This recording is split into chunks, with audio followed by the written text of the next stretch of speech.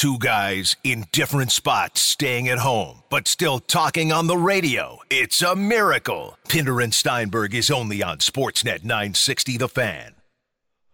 Okay, we found out today that officially the NBA is coming back. Yep, the NBA is back, and I really like their plan. Now, this is all based on having the NBA players agree to this and owners give it the sign-off. It's not 100% official, but when Adrian Wojnarowski says the NBA is back, you've got a pretty good idea that the NBA is back. I really like their plan. I really like the way they're going to relaunch the 1920 season. I actually like it better than the NHL's idea. And I really like the way the NHL is going about it.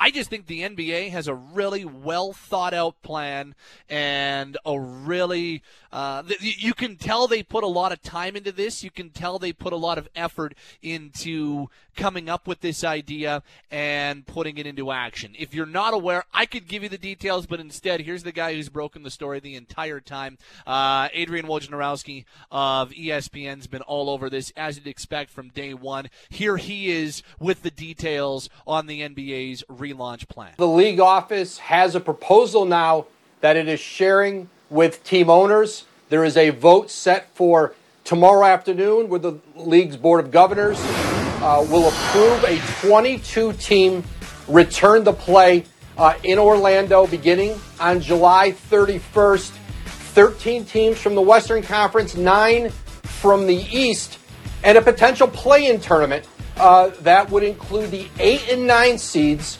in each conference. Every team, I'm told, is going to play 8 regular season games in Orlando, and then if there is a 9th seed within 4 games of the 8th seed, they'll play essentially a single elimination tournament for the 9th seed, a double elimination tournament for the 8th seed to give them more an advantage to hold on to that lead. So I really think this is a well-thought-out plan, Kleiner. Like, it gives them an opportunity to have more than just the 16 playoff teams involved. It gives them an opportunity for anybody who was in striking distance to have a shot at the playoffs, but also gives teams, as you heard Woj say, gives teams in the playoffs, specifically the number 8 seed, where there could be, but not guaranteed to be, a play-in tournament. It gives that 8 seed the advantage still in that they'd have to lose twice as opposed to the 9 seed or whoever it would be in this play-in tournament having to lose just the one team. So it gives the regular season still a ton of importance. They're still going to play regular season games, and it gives them an opportunity to hand out an NBA championship. I like what the NHL has done. I'm not really all that critical of what the NHL has done, but the NBA going to one spot like Orlando and having 22 teams all in the same area gives them even a little bit more flexibility to finish the season in a really good way. And Kleiner, for me, they're using all of that flexibility.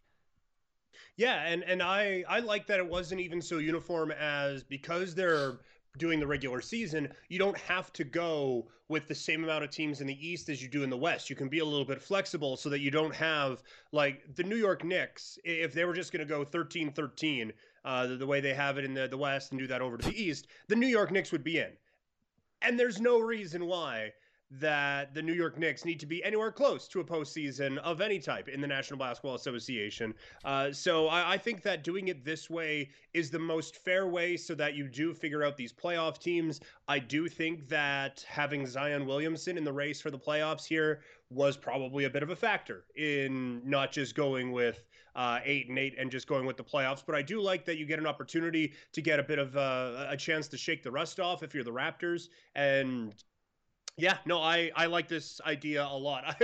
I was really digging that World Cup format that I believe it was the Ringer floated out. I thought that was amazing. And what I'm seeing with all of these leagues is I kind of wish there was just like a parallel league beside them so that they could try So out you could do some both? of the fun stuff. Yeah, exactly. I want to see some of this fun stuff that people were suggesting. But as far as, being fair and having a legitimate champion, I think the NBA did a fantastic job with this. Yeah, and I think because the fact that they're going to finish off the regular season, it's not going to be the same regular season as it was before, but the fact they're each going to play 8 games gives them a little bit more of an opportunity to, say that the 16 teams that are in the playoffs are the 16 teams that should be in the playoffs. And that's not to say what the NHL is doing is bad, because with the NHL situation, they've decided to go with 2 hub cities, and I understand that. I don't know if there's a spot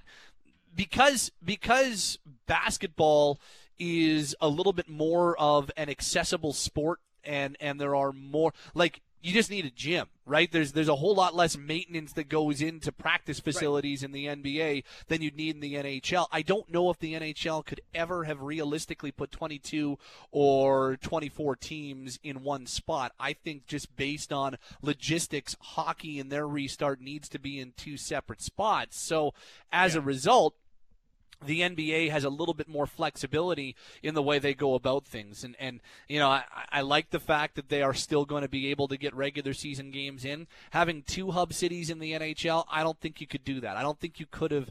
It would have been a whole lot more difficult for the NHL to finish their regular season than the NBA. So I appreciate that Adam Silver and the NBA are using all of the flexibility available to them here to make sure they can finish their season and start the playoffs in a meaningful way. And that's not to say I think the NHL is doing it poorly, because I am the NHL is using all of their flexibility that is available to them. I just believe that there's more flexibility in the NBA. Yeah, and I tend to agree with that. And also with the NBA, teams are half the size, right? Like there's only also a good guys point. So to have 22 so, teams in one spot is far less of an undertaking than they're talking about 50 people per team in the NHL. Yeah. You're talking about what, half that when it comes to all personnel in the NBA, somewhere around that range? Right. Yeah, players could bring like family and kids and still maybe not make it to 50 per team. So yeah, it's a lot easier to house every team in the NBA in one spot than from the NHL. They're both a little different in the way they've gone about this, but I think that both got it right. I think the NHL, it would have been better to be able to finish out the regular season, but because you're in 2 different hubs, you basically have to completely redo the regular season schedule. And then again, and it could become a factor in the NBA's plan, and it's kind of the only flaw I see. Phoenix is the 13 team, the 13 seed. They may not have a ton to play for, but I mean, with a play-in tournament, who knows, right? So it's going to be interesting to see the teams that like don't really have a shot but are just kind of there to see how they handle things. But overall, I think the NBA nailed this one, and just because it's different than the NHL doesn't make either of them right or wrong. I think they both did very, very well, and we're going to be talking with the guests in a little bit. Whole lot better than what Major League Baseball is doing right now. So what are you talking about? How dare you? Yeah, sorry. All that Major League Baseball is doing right now is for the good of the game. I don't know what you're talking about. Right. Pull your head out of sorry. Just ridiculous. And you're right. We are going to Shai Davidi of Sportsnet's going to join us here at the bottom of the hour, 2:30. Get his thoughts on the absolute mess that the NBA is right now. The interesting thing, and you brought it up, is the fact that basketball is not going to have a balanced conference look. Only 9 teams in one conference and 13 teams in the other conference. So you got the 16 teams that are going to that are already in the playoffs, and then 6 teams: New Orleans, Portland, San Antonio, Sacramento, Phoenix, which are the additional teams in the Western Conference, and then just the one additional team in the Eastern Conference, Washington. So it's really interesting to see the fact that you've got all these extra teams in, talking about 5 extra teams in the West and just 1 extra team in the East, which is I think it would be counterintuitive to the way that you would draw this up on paper, but I actually think it makes a ton of sense because you're right. If you were to balance it and make it so it looks like and you're talking about 11 teams per conference, then something ridiculous like the New York Knicks being in competition for a playoff spot, which was not the case. This by doing this makes the integrity of the postseason that much higher, which I really, really like. Here's a little bit more from ESPN's Adrian Wojnarowski on why 13 teams in the West involved and just 9 teams in the East. The league essentially went with teams that were within 6 games in the standings of the 8th seed. 5 of those teams were in the West: New Orleans, Portland, Phoenix, Sacramento, and the San Antonio Spurs. And then in the East, only the Washington Wizards. And now you have, a tournament environment potentially where Zion Williamson and New Orleans could get into the postseason. Portland with Damian Lillard and CJ McCollum, and perhaps a healthy Yusuf Nurkic, Zach Collins. Those teams will come back stronger. And so, as one owner told me that they really believe that the 22-team format was ultimately the most compelling. Certainly it was more financially rewarding for teams and players than only bringing back the 16 teams, but the ability here for teams to play themselves into the postseason was a big part of this. That, again, ESPN's Adrian Wojnarowski on ESPN today as to why a little bit of a unbalanced look in terms of who's going to be in this 22-team restart for the NBA. Again, you're talking about a significant amount of additional teams, 5 additional teams in the West, and just the 1 additional team in the East. Somebody texts in and says, how do you feel about the NBA cooking the schedule to get Zion in? And that's something that you just heard Woj talk about right there. I mean, I don't have a problem with it because I don't necessarily see it as them cooking the schedule to make sure that they do get one of their, brightest and most popular stars in. I look at it as saying, okay, what teams actually had some legitimate feel that they had playoff contention on their mind, and what teams should we allow to play 8 additional regular season games? It wouldn't make sense for some of these other teams in the Eastern Conference to play additional games, right? I mean, you go take a look at the East, and I mean, the Charlotte Hornets are the Hornets are 7 games back of a playoff spot. So for Charlotte or Chicago or New York, who are all 7, 8, and in the case of the Knicks, 9.5 games back of a playoff spot, they didn't have legitimate playoff hopes, so they didn't need to be involved. Whereas Washington, who are 5.5 games back, you're like, okay, that you can see how that makes sense, and see why giving them the opportunity, even though it's going to be an uphill battle, is probably fair. Whereas in the West, you've got Portland and New Orleans and Sacramento all only 3.5 games back, and San Antonio is only 4 games back. So these teams probably, and yes, you're talking about Phoenix, who's 6 back, and they've got the largest uphill battle, but all of those teams, all 5 of those teams, have far more of a legitimate case to make about being in contention and still playing regular season games as opposed to the 10, 11, and 12 seeds in the Eastern Conference.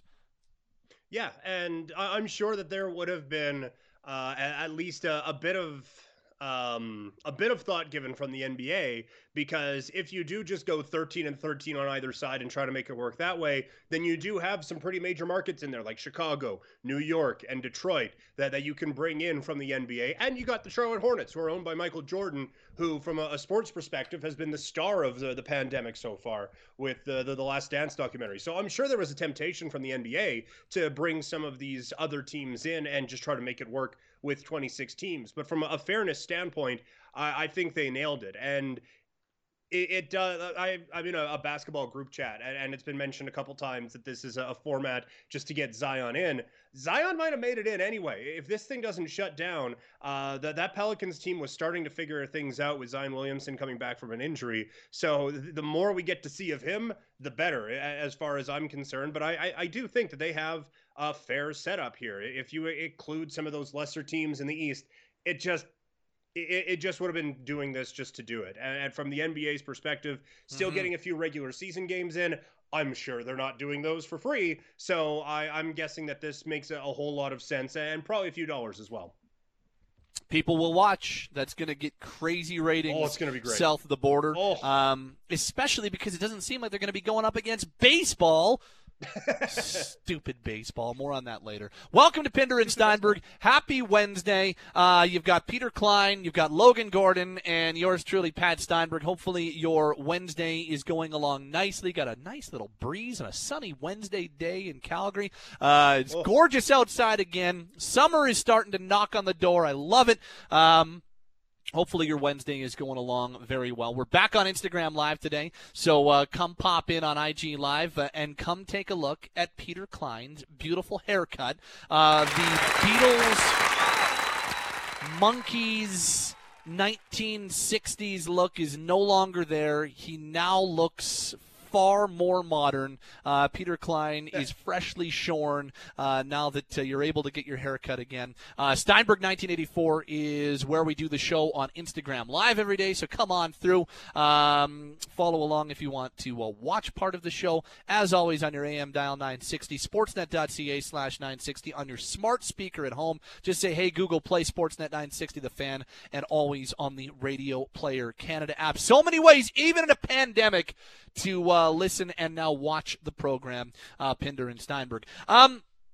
We talk about the NBA and it's different than the NHL, but I still I take a look at what the NHL has done, and I still believe that the way that they're going about their restart and having 24 teams and 2 hub cities and all that type of stuff, I still believe that there's merit to what the NHL is doing, and as we talked about, there's less flexibility in the NHL, but that doesn't mean that what they're doing and the way that they're deciding to restart is wrong.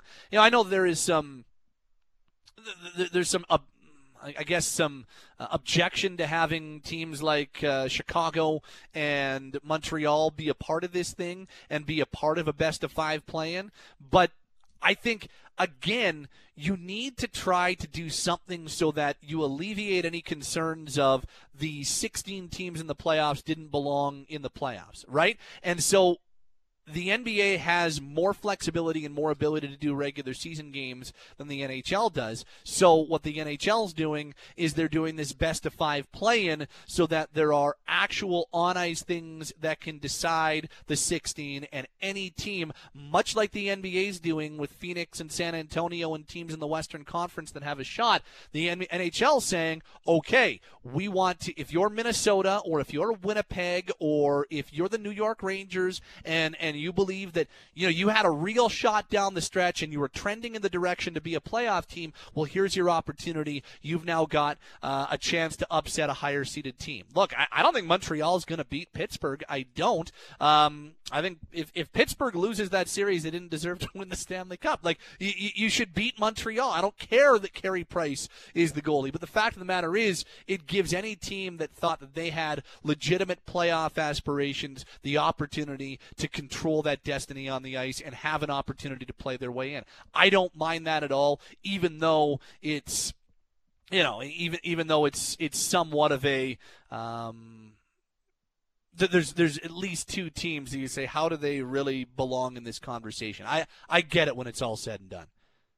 Yeah, and again, part of this too is a math equation. You do have to have a tournament line up, and as we're talking about, we're worried about trying to get some of the rust knocked off. If you just went with 11 on each side, which probably I think Montreal and Chicago would be the only ones I would cut out of this. Florida went into the pandemic only 3 points out of a playoff spot, and Arizona was 4 points out of a playoff spot. Those teams should be included in whatever we're doing to bring the sport back. You can't just have 11 going into it. This one was more, I think, let's make the math work. And I'm sure part of it was these are a couple marquee franchises, so maybe that helps a little bit. But I also think you have to get the math to line up, and you can't just have teams having buys or anything like that. So I think it made sense for the NHL to include these teams. Yeah, and I mean, again, don't lose. I just don't know what you do if you don't. Right, and yeah, don't lose to a bad team. Well, I mean, I guess what you could do, if I quickly do the math in my head, you could add more teams with you could do the top 5 teams get buys in each conference, and then do the play-in the other one for. I guess that's what you could do.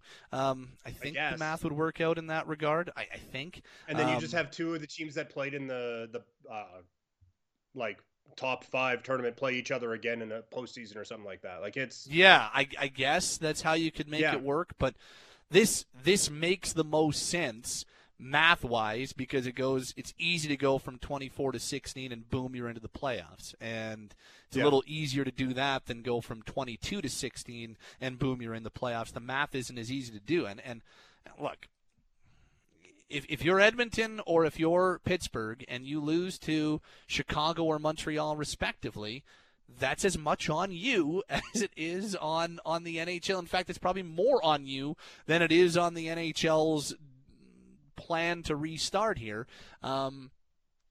There was a reason that the Edmonton Oilers had a significant lead on the Chicago Blackhawks, an 11-point edge. Well, it's because the Oilers were a better team. And if you're Pittsburgh and you've got 86 points and Montreal's got 71, well, you had a 15-point lead. And I know that best-of-5 series can be unpredictable, but you should still be able to beat a team that you had an 11 or a 15-point edge on in the regular season. And I don't think I'm completely off base in saying that. Now, I'm not a fan of either the Penguins nor the Oilers, so I can't put myself necessarily in the shoes of a team that, I can't put myself in the shoes of somebody who cheers for those teams, but and I would assume that maybe there's a little bit more consternation if you're an Oilers or a Penguins fan in that regard, but a little bit more from the outside. Just don't lose is my biggest takeaway from the whole thing. Right, yeah. Well, the Tampa Bay Lightning weren't calling for a massive reform of the NHL playoffs last year just because they were upset in the first round.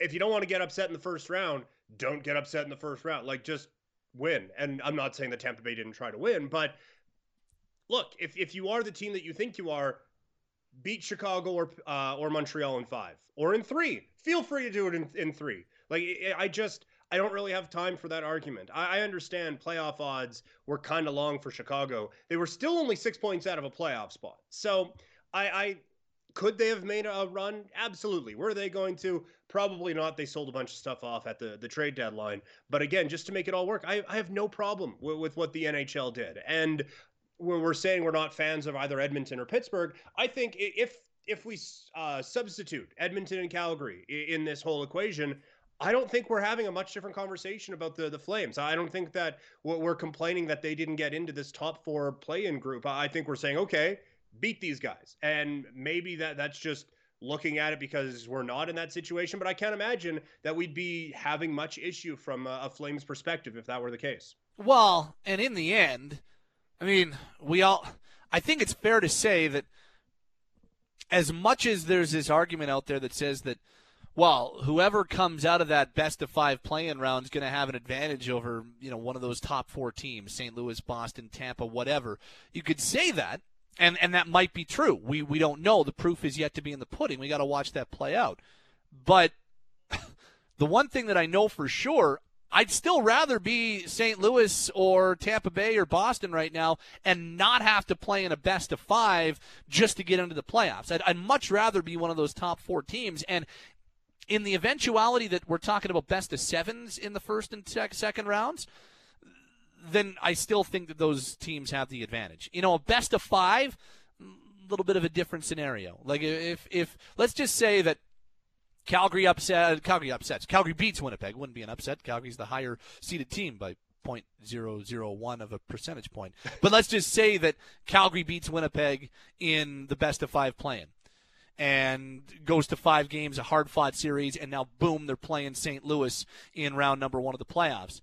If that's a best-of-5, I think Calgary's got a little bit more of a leg up than they would in a best-of-7. In a best-of-7, I think the Blues are still significantly better and probably have the leg up and the big-time advantage. In a best-of-5, well, if the Blues get caught napping in game 1, now all of a sudden Calgary's got far more of a foot to the floor in a best-of-5 than a best-of-7. It's only 2 games, yet it's such a significant difference in how a series plays out.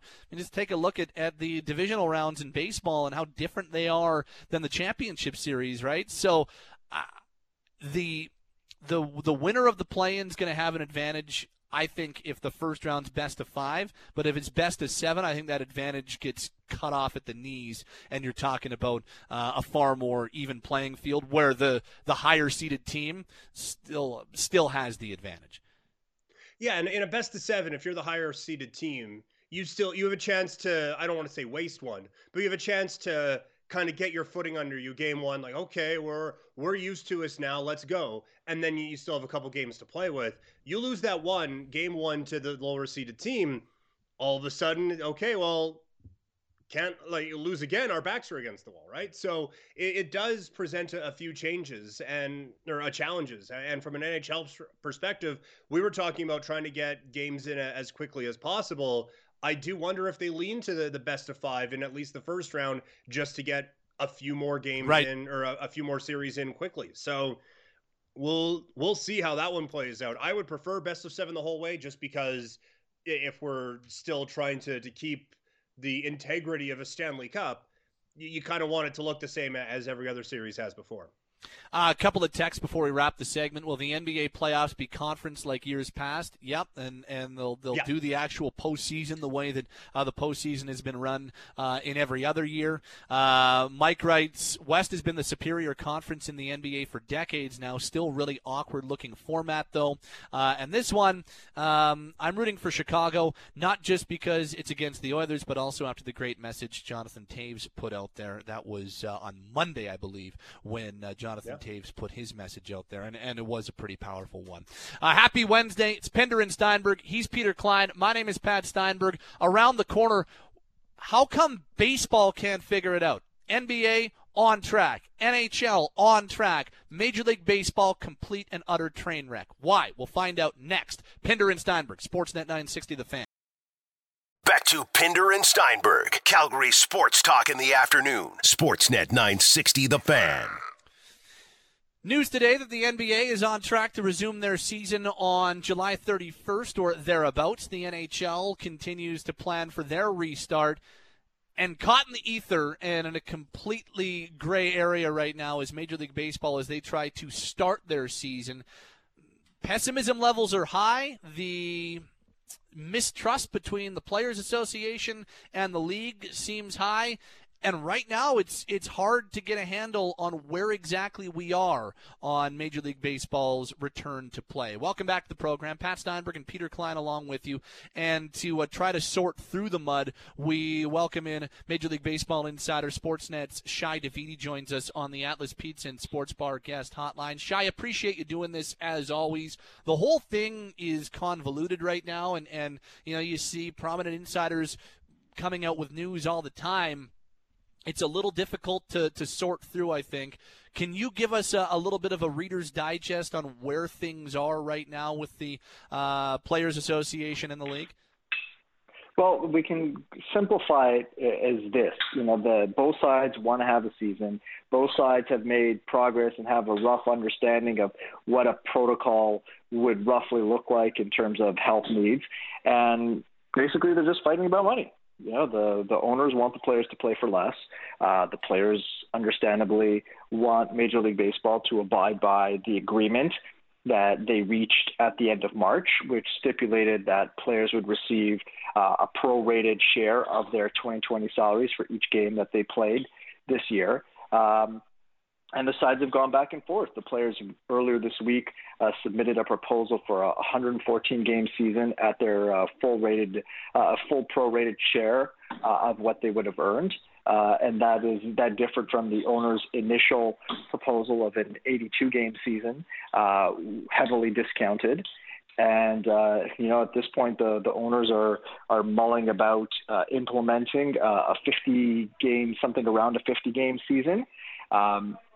And both sides are sort of stuck. And the way that I've described it to people is essentially this is a roller coaster ride. Just like any collective bargaining agreement negotiation, there's ups, there's downs.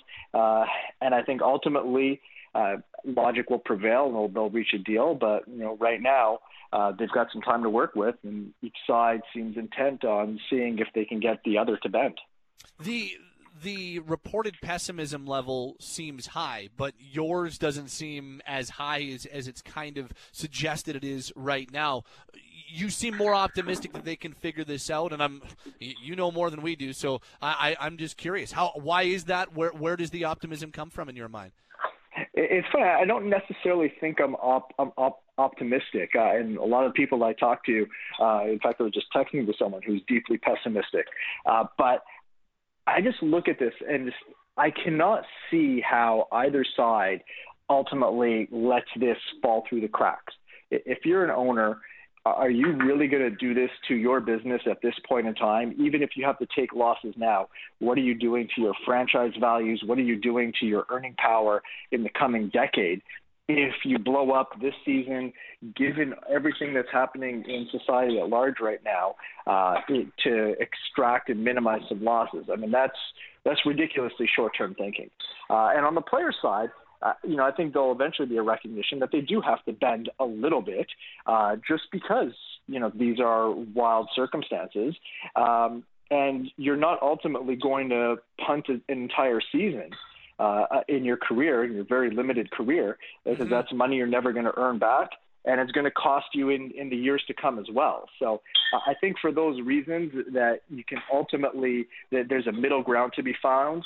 And what I've also found really interesting is that each stop along the way, both sides have done a really nice negotiating job in terms of ensuring that there's no there's something for the other side to play. They haven't hemmed themselves in. They've left room for a middle ground. And to me, that's why I think that this is largely the roller coaster ride that comes with any sort of labor ownership agreements. When we talk about the kind of the word mistrust has been thrown around a lot when it comes to the union and the owners. This goes back well beyond the start of the worldwide pandemic. Can you give us a little bit of a background on, as you put on Twitter a few days ago, kind of the tired labor story of Major League Baseball? Can you give us a background as to why the two sides seem to not have a lot of trust for one another right now?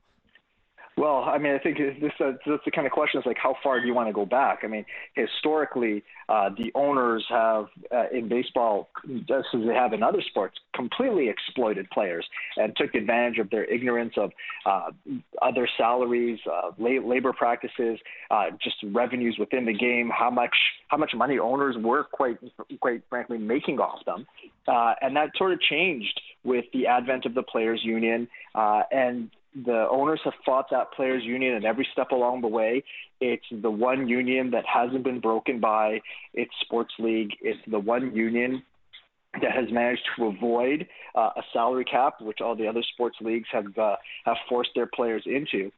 And that's sort of like the broader picture. And then more recently, there had was a period where the labor relationship between the sides was much better between players and owners. You think about the way they worked together throughout the steroid crisis, that they really made a lot of progress there. But the last collective bargaining agreement, owners probably got much better of the players in that one. A lot of players have since felt that they've been getting screwed by clubs at every step in turn as clubs have become better at manipulating collective bargaining agreements to minimize salaries. And that had set up this level of mistrust that currently exists right now, and why a lot of people expect the next collective bargaining agreement, the current deal expires at the end of the 21 season, to be a very, very difficult fight. With Sportsnet's Shai Davidi, our Major League Baseball insider on Pinder and Steinberg this afternoon, Pete. Shai, we've seen the NHL and NBA kind of have a very kumbaya relationship, and really it seems fairly effective in getting their seasons back up and running. Obviously, baseball, a bit of a different situation because they have to start and to finish their season. But do you think with all the negative press that there could be some long-term damages to baseball's fan base because of this? Well, look, if they don't come back and have a meaningful season, there absolutely will be long-term damage. I think if they get back to play and they reach an agreement, they do their usual shtick, wait for a deadline, get to the deadline, and then save the season. I think people will by and large forget that once the games begin. But I think right now, to sit this out and to blow up a season over money at this point in time, would be so obscenely tone deaf that both sides would deserve the revenue losses that will come in the years in the years ahead if that scenario plays out. So I think that baseball has been in a bit of a weird spot the past few years. There's an acknowledgement within the game that they're not engaging the younger generation the way they need to be. They need to make some changes. They need to adapt to a new group of fans and a new generation that's experiencing the game in different ways. And if they don't make it back onto the field amid a pandemic, that would it would be so monumentally stupid that I can't believe businessmen who are billionaires would allow it to happen. As far as the team that you cover is concerned, the Jays are in a unique spot playing in another country than everyone else. Do you know if there have been many discussions about where the Blue Jays' main spot might be? Yeah, there have been a ton on them. And, the way things are sitting right now, the most simple way to do is that as long as if the current border restrictions are in place, their home stadium will be Dunedin for this year in all likelihood. And if something changes along the border, then certainly they'll be in a position to react and adapt to that. But as things stand right now, you can't bring players in, force them to quarantine for 14 days, and have each team that's coming in be able to quarantine. Technically they wouldn't be even able to enter anyways. And with the current restrictions in place in Ontario, they wouldn't be able to gather in the numbers necessary at the Dome anyways. So, as right now, the way things are situated, the Blue Jays are going to need to play in all likelihood in Dunedin, but they are planning for all scenarios. And, their preference obviously is to have some games at home in Toronto, even without fans. I just think they believe it's important to have some sort of presence in the community, actual presence. But if that's not going to be possible, then, they're going to be prepared for that scenario. With baseball, obviously, with some of the proposals that we've seen, they're going to do their best to limit travel as much as possible with expanded division format and things of that nature. But do you think that the hub city is just a complete non-starter? Because while they're limiting travel, it's still not none. And that seems like it'd be tricky to pull off right now.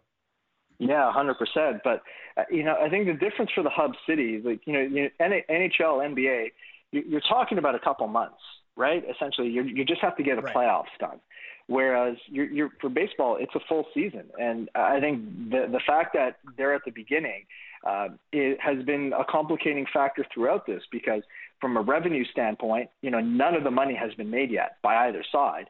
While, in the NHL, players have gotten a lot of their salary. NBA, a lot of the guys have gotten their salary. The teams have made a lot of their revenue. There's still a big revenue pie out there with playoffs that both sides are eager to access, but they've got some money in the bank. Baseball's got nothing in the bank, essentially, and for both the players have received a limited stipend for a couple months.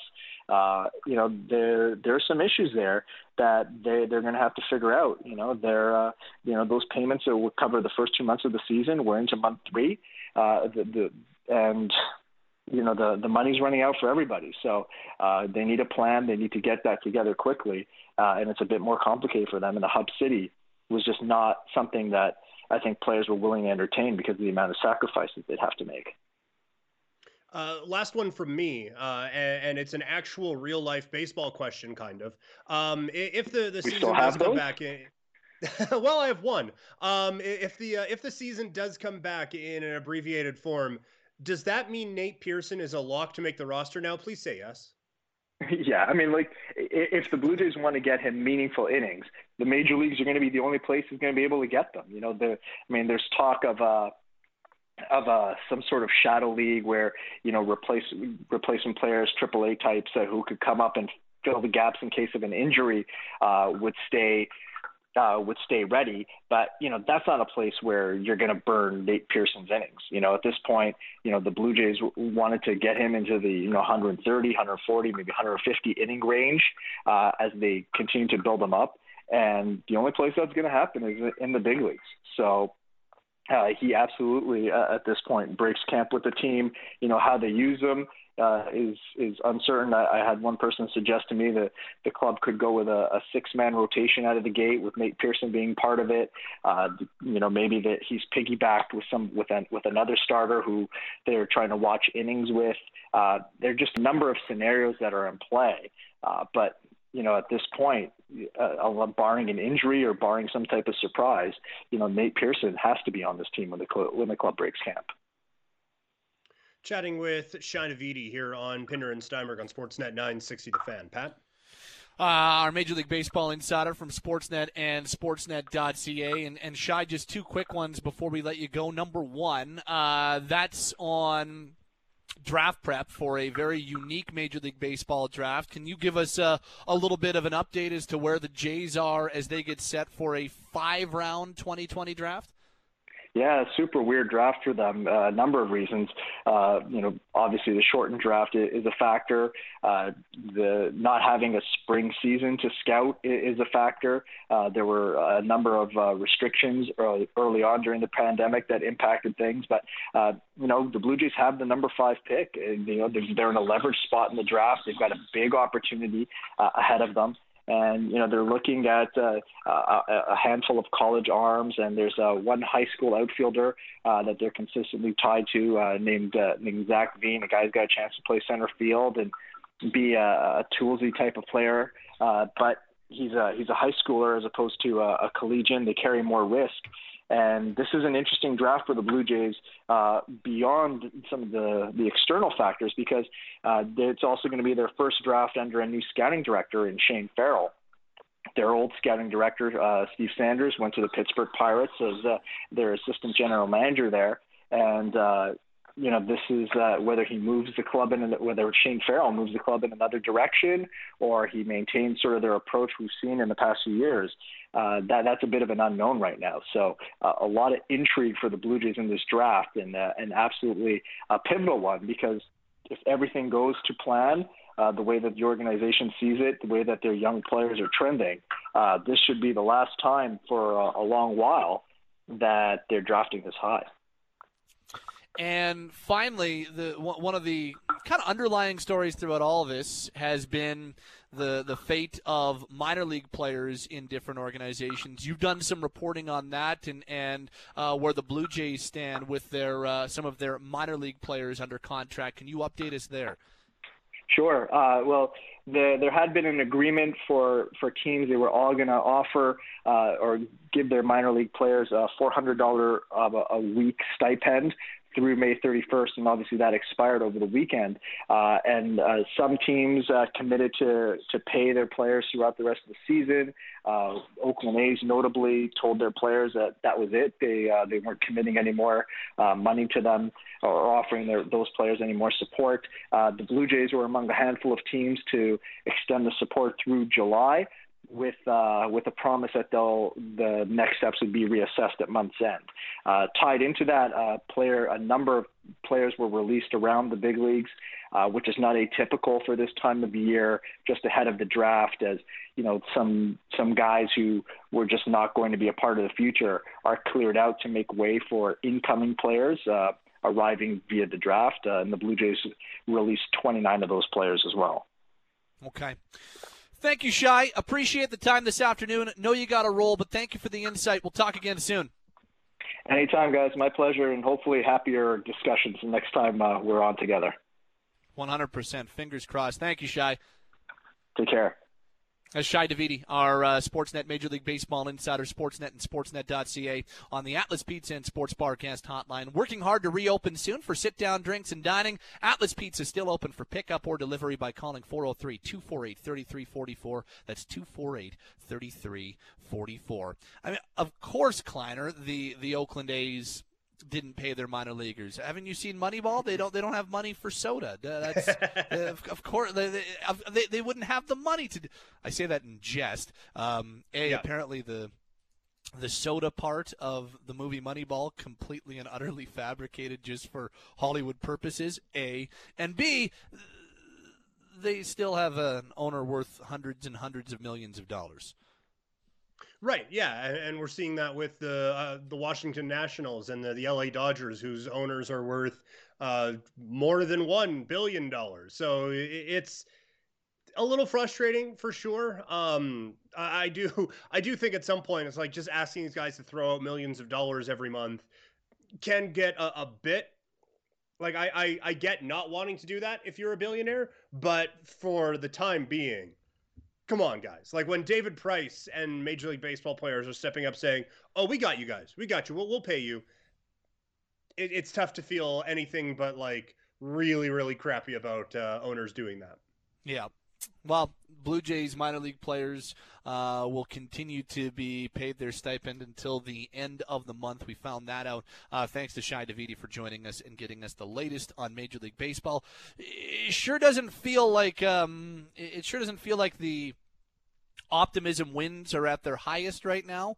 But No. I do agree. I do agree with Shai when he says that you just can't see how a players' union and a group of owners would torpedo their sport to such a degree and not get back at this time in the world to resume the sport. And as much as things look bleak right now, I tend to agree. I can't imagine that they would completely sewer their sport like that. And I think everybody involved, if they were to take a step back, would be unanimous in their agreement that by not fixing this and figuring this out, and by not being able to play specifically by sometime in July or early August, is just going to do more financial damage to everyone than taking some financial sacrifices for 1 year. So I think at some point everybody is going to not only come to that realization, which I'm sure most people are already at, but also admit that realization and go forward based on that. Right, and I tend to agree with you. I will just counter that by saying it's happened before. Like we've seen the NHL just missed a season because of labor unrest, and Major League Baseball just stopped in the middle of one because of labor unrest. The NBA has had a couple of abbreviated seasons because of this. It would be dumb for sure, but it wouldn't be unprecedented. We have seen money become an issue several times before in other sports leagues, to the tune of a lost season in the NHL and a canceled one midway through in Major League Baseball. I'm with you. I think there's no way they could be this stupid, but they're looking this stupid right now. And at some point, you just kind of got to believe what they're telling you. We'll take a break. When we come back, I've got my results back from my COVID test. So I know my results. How's that for a tease? Pinder and Steinberg continues next. Is radio host Pat going to die?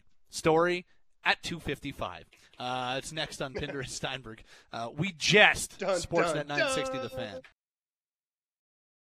Calgary guys staying at home. Ryan Pinder and Pat Steinberg talking sports, pop culture, life, and anything else. Your afternoon diversion is right here. Stream online at sportsnet.ca/960. Download the Sportsnet or Radio Player Canada apps. Pinder and Steinberg are on Sportsnet 960 The Fan. So, Mr. Klein, I got a voicemail today. I was asleep at the time. No, it wasn't one of your drunk voicemails where you're, why aren't you talking to me? I miss you. Pat, where are you? I miss you. That's typical Friday or Saturday from Klein, and then the unsolicited texts start coming, then the pictures start coming. Yeah, it's Friday and Saturday in Klein and I's relationship. No, I got a voicemail today from Alberta Health Services. I was asleep at the time, so about like 8:30 they called me.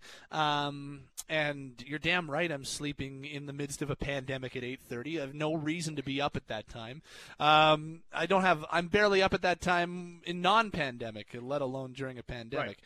Right. Anywho, So I got the call. I listened in, and they had told me when I did my COVID-19 test on Monday evening, they told me 2 to 3 days for turnaround for the test. Turns out it was about a day and a half.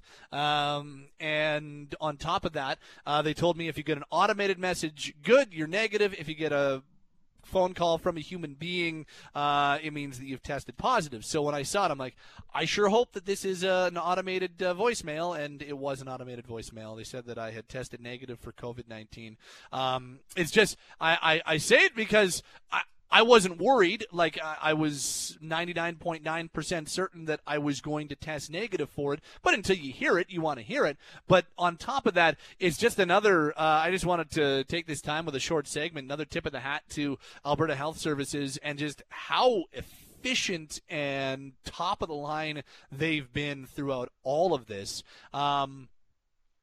They give you, they kind of do the Dell Computers thing where they under-promise and over-deliver in that they tell you it's going to be longer, and then you get your test results way quicker than you thought. They told me 2 to 3 days.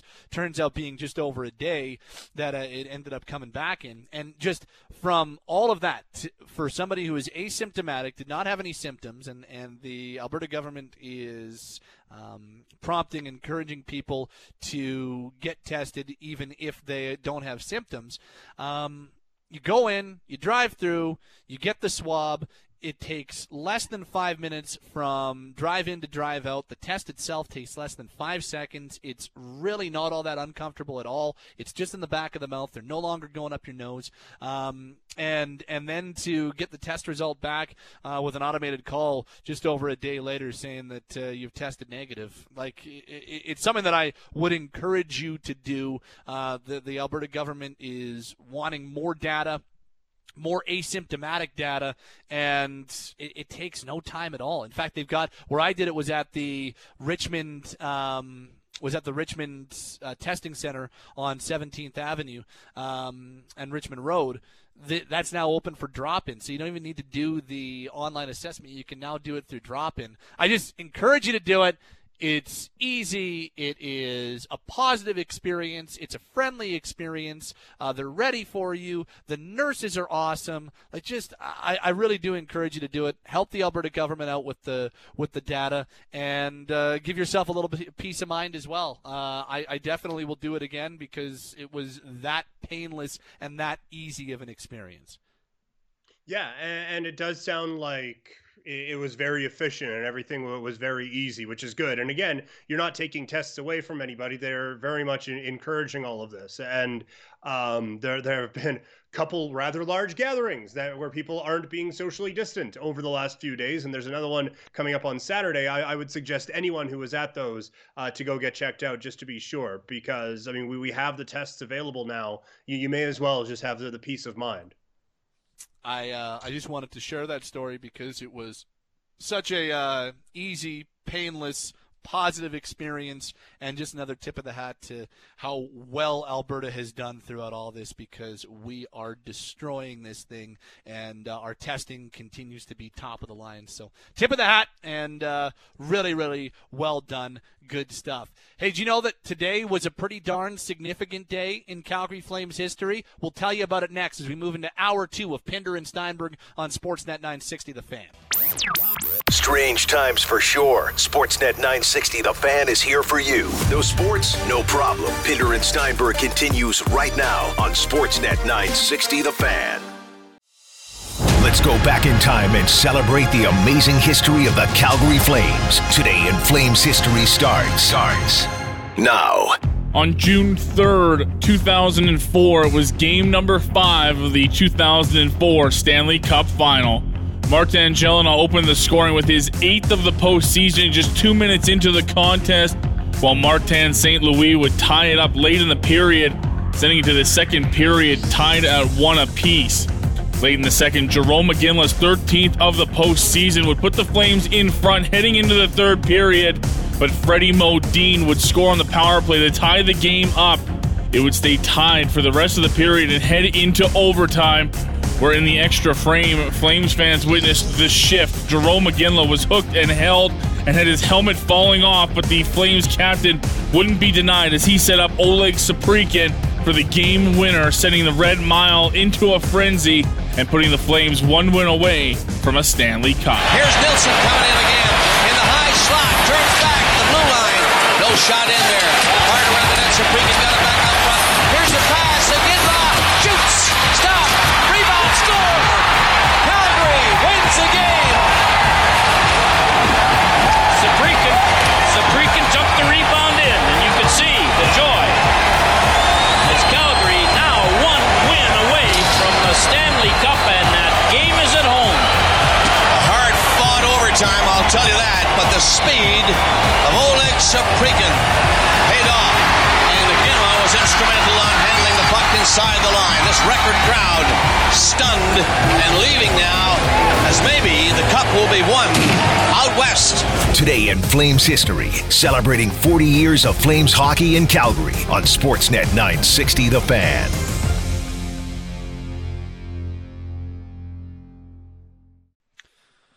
I honestly, the term can sometimes be used. I remember it like it was yesterday, but I honestly remember that like it was yesterday. Welcome back to the program. It's Pinder and Steinberg. Logan Gordon's at the Basement Systems downtown studio. Klein and Steinberg at our places right now.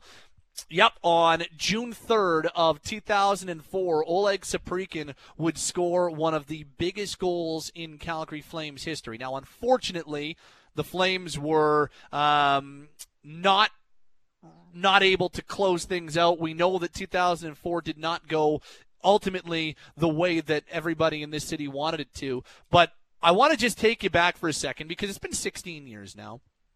Just for a second, think about like if you were in Calgary at that time, if you were a Flames fan at that time, even if you weren't a huge hockey fan and just got caught up in the luster and the excitement and the spectacle of the 04 Stanley Cup run, the Flames were returning home for Game 6 with a 3-2 series lead in the Stanley Cup Final. And I know that game went the way of the Tampa Bay Lightning, and you know, there is the disputed Martin Gelinas goal that didn't end up going Calgary's way. I'm aware of all of that.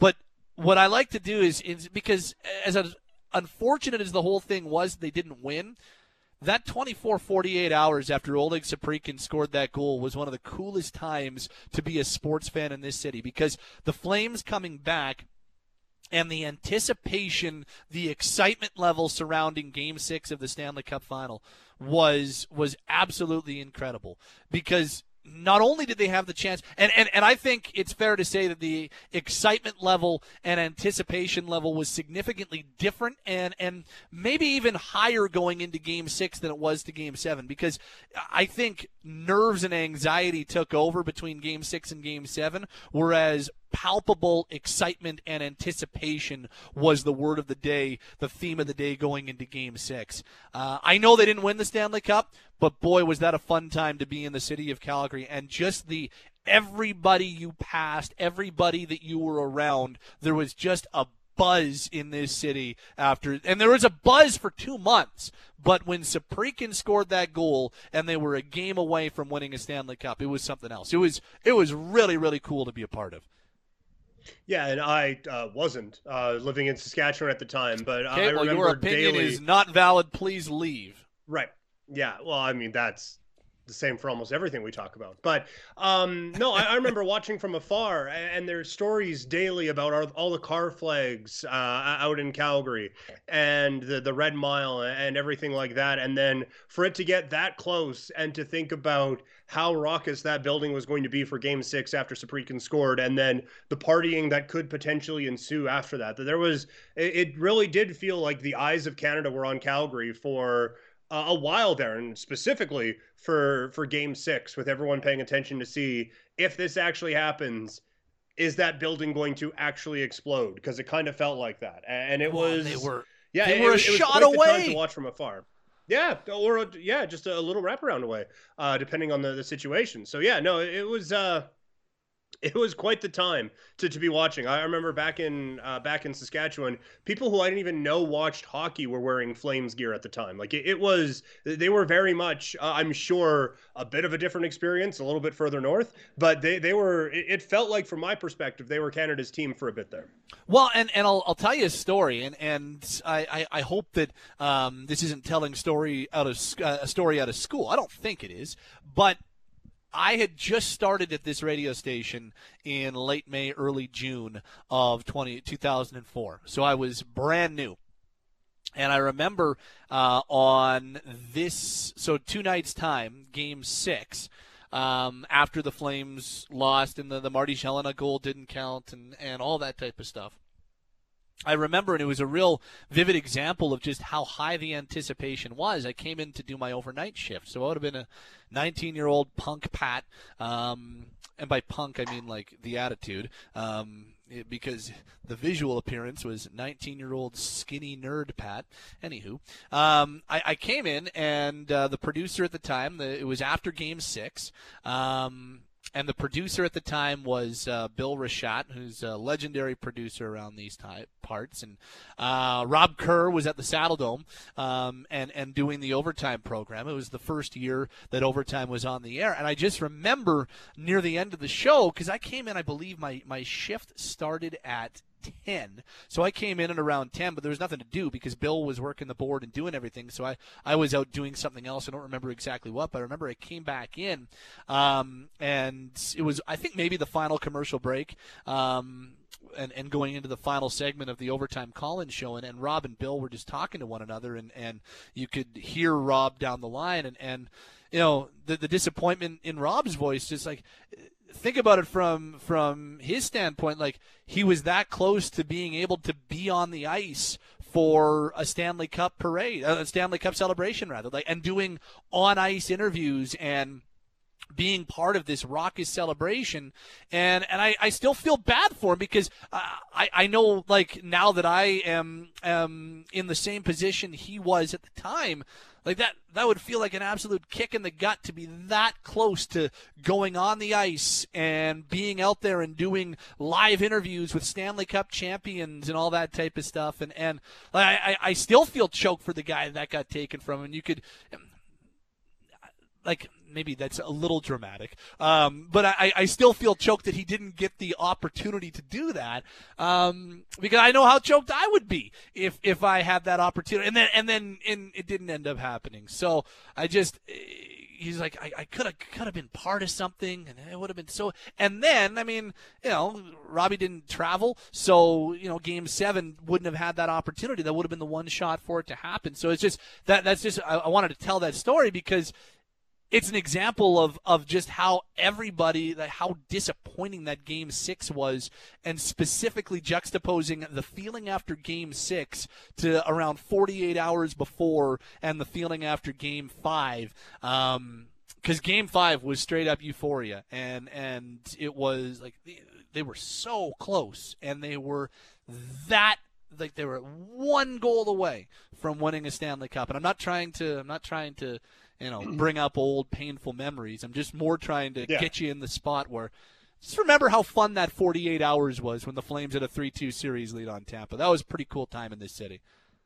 Yeah, it was. And it's one of the reasons why that run, even though it wasn't ultimately successful, is still one that's remembered by people to this day, right? Like that 04 team holds such a special place in the heart of Flames fans. And it's because of how close they got. And you look at the shift from Jarome Iginla, that is one of the all-time iconic moments for Iginla as we were going on with his jersey retirement and things of that nature. That was one of the things that got brought up, that and the Lecavalier fight. That's one of the things that Flames fans are always going to remember Jarome Iginla for. Yeah. It was a pretty special time. Mike writes in on the text line 960-960. I remember Marcus Nielsen and Martin Gelinas just centimeters from ending things. Damn that Khabibulin. Remember the Flames were that close to tying it in the dying moments of Game 7 as well. And Khabibulin made a huge stop. I believe it was Conroy that was that close to tying it in Game 7 after scoring the only goal for the Flames in the deciding game. He was good. I like this text. Thank God Pinder isn't here to tell us about parallax angles. That's funny. Yeah. Well, you never know. It might not have been in the parallax angle. It's like, can we just have this? Can we just say it was in? Heaven's sakes. Yeah, it's. I mean, it's physically impossible for him to go. I don't know. He has to know everything about everything, right? So, you know. I was at Game 6, sitting between the blue line and goal line. Jelena goal was in. Habibulin used his arm to push the puck under his leg. The referee was in the opposite corner making his way to the net. No replay till the next year. Was really disappointed. We won that cup. Then St. Louis scored a bit later. This reads, it was Leopold in all alone with 2 minutes. Yes, that's right. Leopold had the opportunity and was that close to tying it in that 2-1 loss in Game 7. Anyway, that's a pretty significant day in Calgary Flames history today. They took a 3-2 series lead on this date in 2004 of the Stanley Cup Final. We're underway on Pinder and Steinberg. Hour 2 is now underway. My name is Pat. His name is Peter. Logan Gordon is at the Basement Systems downtown studio as we are well underway on the program. Top of the hour, we've got Wild Card Wednesday for us. You can always come and say hi to us in numerous different ways on your AM dial, 960 AM. Of course, still the easiest way to get this program and our morning show and all of our programming, plus online, sportsnet.ca/960. Say, hey, Google, play Sportsnet 960. On your smart speaker at home. We're always on the Radio Player Canada app if you're out and about, and new and improved on Instagram Live as well. Come follow along visually with the program and see Peter Klein's brand new haircut. Instagram Live at Steinberg1984 if you want to come watch the program as well. So many different ways to get this show every afternoon. NHL coming along nicely. The now not as much news over the last 8 days, but going back to last Tuesday when they put out their news and they talked about their return to play format, it still seems like things are moving in the right direction. The NBA is the one that is dominating the news cycle right now because they have come out with their, well, the NBA hasn't, but Adrian Wojnarowski has come out with the finalized plans for an NHL and NBA restart. They're going to vote on exactly it's the same thing. They're going to vote on it tomorrow.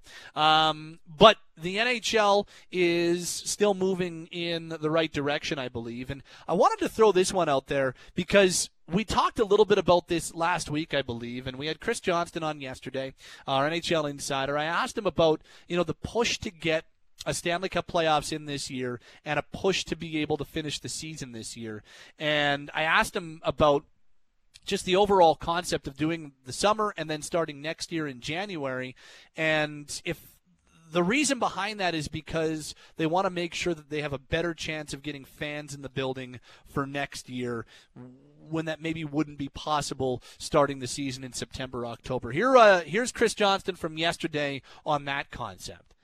You're just trying to buy yourself more time. I mean, it's more time for, people to figure out everything they need to know about coronavirus. It's more time in certain jurisdictions to figure out maybe how you get 5,000 people in a stadium safely instead of 20,000, which, will probably be the start in some places, but it's better than nothing, to have some paying audience rather than none. And, I think it's fair to assume over time all this is going to get better in terms of the financial outlook of the league and their ability to do things closer to what they used to do, prior to March 12th. And so, I think from the NHL standpoint, that's probably driven the push to get this in some way, shape, or form, is just the understanding that because you might just say, look, hey, we're this is already a little bit uncertain. We're heading into the summer.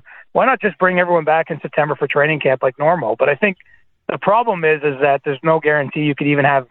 If you called off this year's Stanley Cup 2019-20 and you said no champion, I don't think that there's any reason to believe you could have a 2020-21 season that looks anything close to normal, with camps in September and the start of the regular season in October and those sorts of things.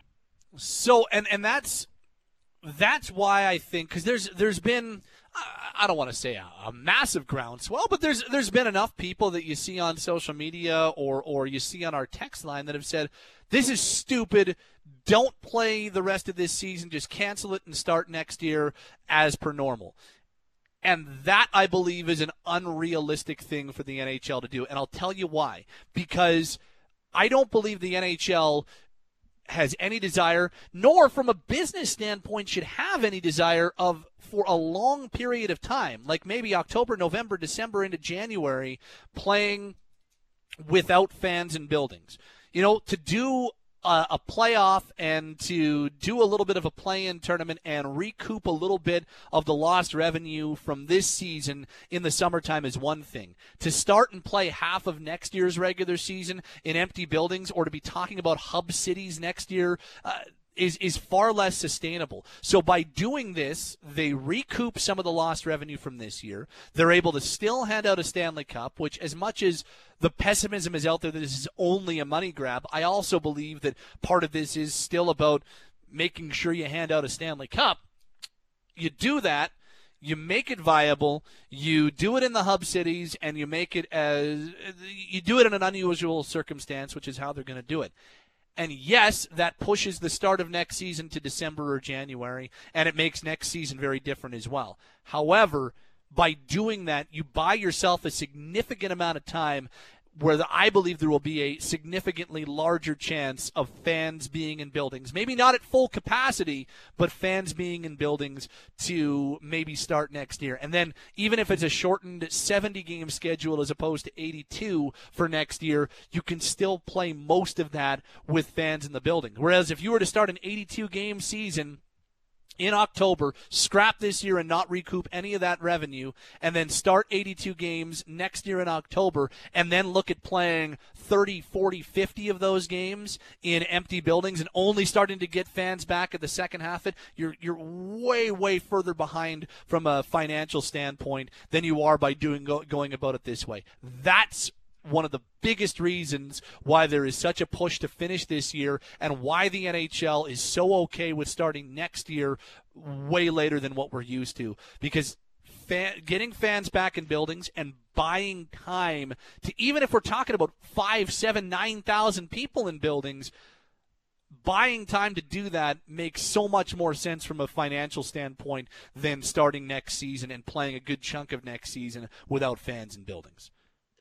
Yeah, I do wonder that if you could guarantee, which you obviously can't, but if you could guarantee that there is going to be people in the stands right at the start of like preseason games in September and into October, and then you start the regular season with at least some people in the stands, I do wonder if things might be a little bit different timeline-wise, but I mean, I don't think that's going to happen. And I don't think you just completely take an L and miss out on a lot of money TV-wise for the Stanley Cup playoffs, and then like just so that you can come back and lose more money next year. Like it doesn't work that way. So the NHL, and also this still may not work. Like there still may be some kind of second wave or whatever. And it's something that's coming up in Major League Baseball right now. They're worried about playoff games going into October and going into November because we don't know if there's going to be a fall wave of this. We don't know what the fall months are going to look like for COVID-19. So get away from that unknown, get away from that variable, try to end your season before you get to that point. Let us figure out what winter looks like in the new normal. And then when you get to December and January, we'll have a better grasp on this thing. So I think the whole timeline the NHL is going with right now, and the NBA to a certain extent as well, I think the entire timeline that they are going on makes sense for an imperfect situation. And there's plenty of positive reporting out there, positive studies, positive indications that suggest that a second wave may not be as detrimental as some are worried about. That's not to say it shouldn't be a worry, but there are some encouraging and positive stories and reporting out there about that. But until we know, we don't actually know. That's kind of the whole moral of this pandemic story. But I just think that, it's funny when you start to think about how the NHL or like we cover the NHL most, so let's talk about them. Let's say that January is the time where they restart. I don't think it's crazy to think that in 31 cities you could have 5,000 fans back in buildings by January. I don't think it's a guarantee, but I don't think it's crazy to suggest that. I don't think it's completely blindly naive to go down that road. And then maybe by March you're able to up that to 10,000. And the thing is that you're probably going to have to do it you're probably going to have to make it equal across the league. Like you're probably not going to, like, let's just say, for instance, that Vancouver, Winnipeg, Calgary, Edmonton are all cleared by January, and you could have 19,000 people back in buildings by then. Not saying that will be the case, but for the sake of this conversation, let's say that's the case.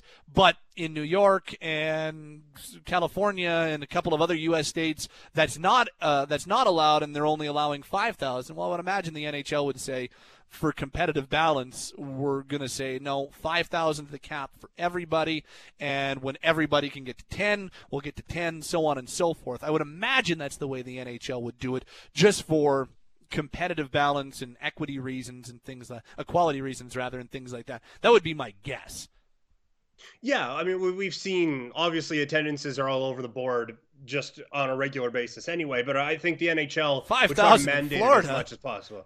Yeah, exactly. Yeah, once we get past the 5,000, they're good where they're at. They'll just open up all the doors and just take their chances after it. But no, there are a lot of these types of things that need to get figured out. What you're going to do with fans, what on earth the salary cap looks like, because spoiler alert, hockey-related revenue took a bit of a kick in the teeth this year, especially in the back half of the season. So the salary cap could look a lot different going into next season, and I don't think you can just have, here, we're trimming the salary cap by $15 million. Have fun. There are those discussions that need to be figured out as well. There's a lot that goes into this. What we have found out so far with the NHL, with the return-to-play format, that's barely even scratching step one. There's still a lot to go with this whole thing with the NHL, and there's going to be a lot of meetings being held by the National Hockey League over the next few months. But I think the way they're going about it right now is probably the best way you possibly could. I don't see any major flaws that they've had throughout the process. And I think they're going to play. Like I think that it's going to take.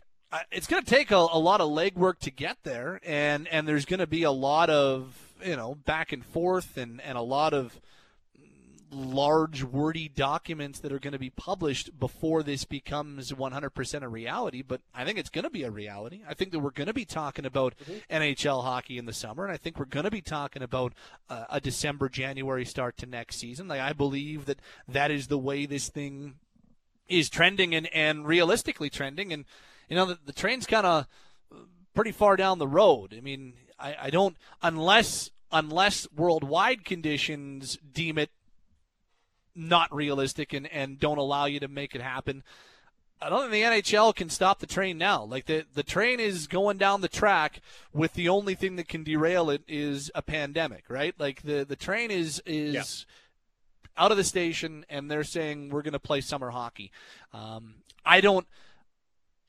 If there wasn't the whole caveat about, well, you want to make sure that you can give yourself a better chance to have fans back in buildings, I might be more on side with the just scrap this and start next year like normal. But I don't think even if you did scrap this, you could start next year as normal from a financially viable standpoint. So you might as well do this. You're going to put yourself and the health of your league far further ahead if you do what the NHL is doing now, as opposed to just saying, screw it, we're not doing it, let's pause and wait till October. That I don't believe is realistic. I really don't. Yeah, I mean, you could see a world where, like, if all of a sudden there's this massive outbreak and we have another Rudy Gobert situation, only on a larger scale, because I think it would take more than one this time.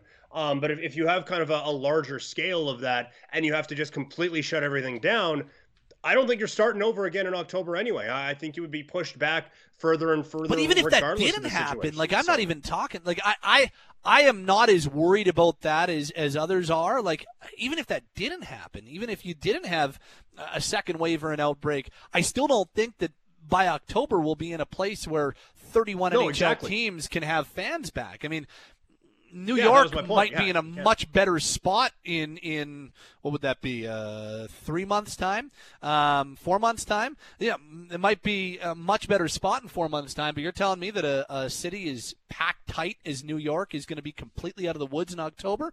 Yeah, I think that's harder to believe than in 6 months or 7 months' time in January, February. So I don't know.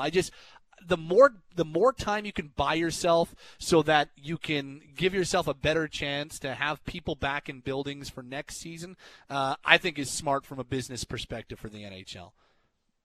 Yeah, I couldn't agree more. I think a lot of what is happening right now, obviously, one of the main goals for the NHL is to get the Stanley Cup playoffs in for both financial and for actual hockey reasons.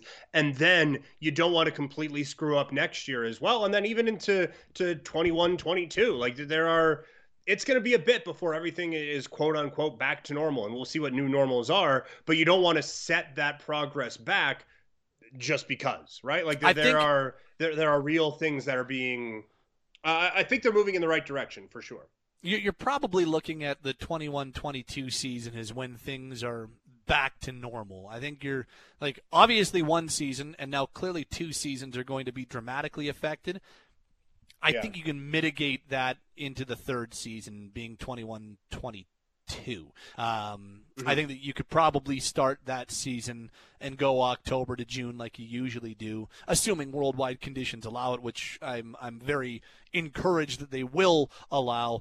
I think that you could probably start that season in October of 21. Maybe you start it in the 2nd week of October as opposed to early October and do it like that. But I think that one has a far better chance of being as per normal.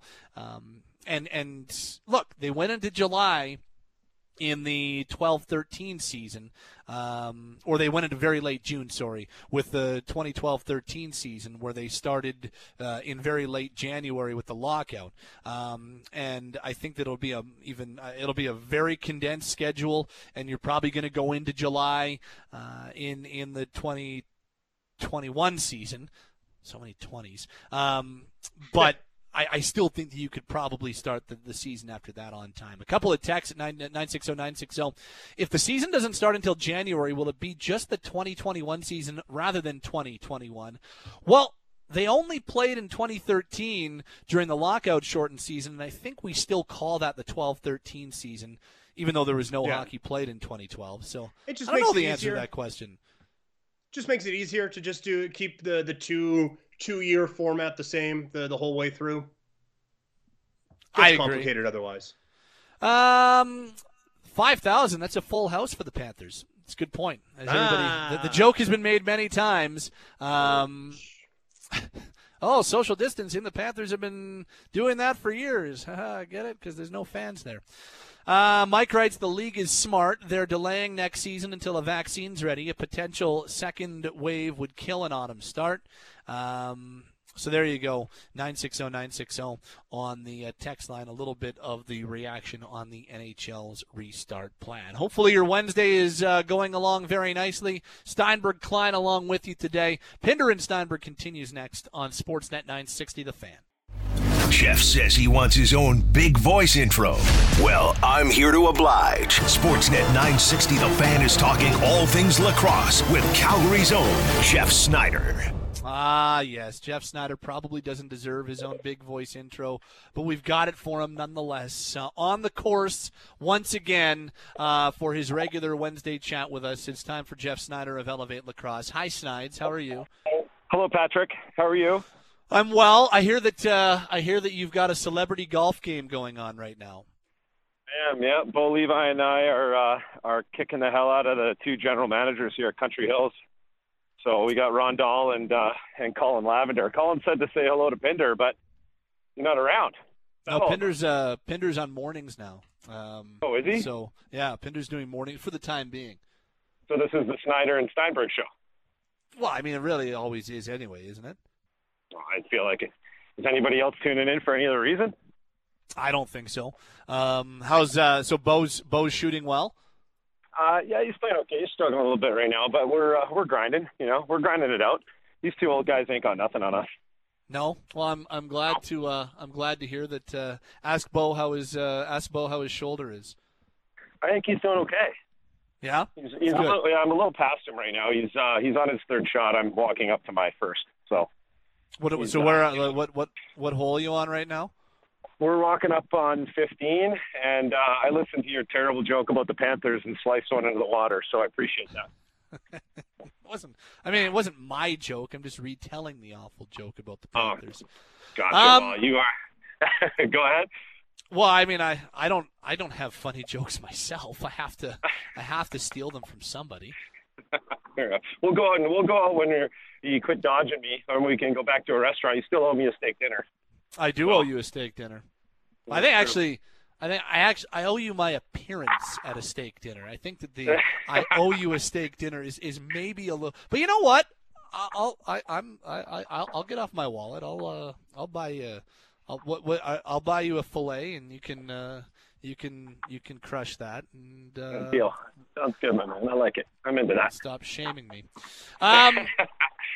Can you just for a second? Can you imagine Major League Baseball is having a lot of issue figuring out their the way they're going to return to action, whereas the NBA and the NHL are really going in a positive direction.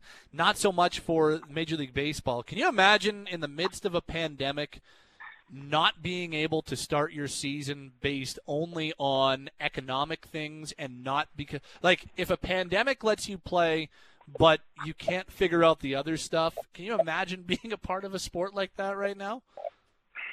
Oh man, it's such a great question, and I think there's just so many things going on in the world right now. I think it's sports. It's got to be tough, talking about all that stuff too. It's just, man, I don't know what's next.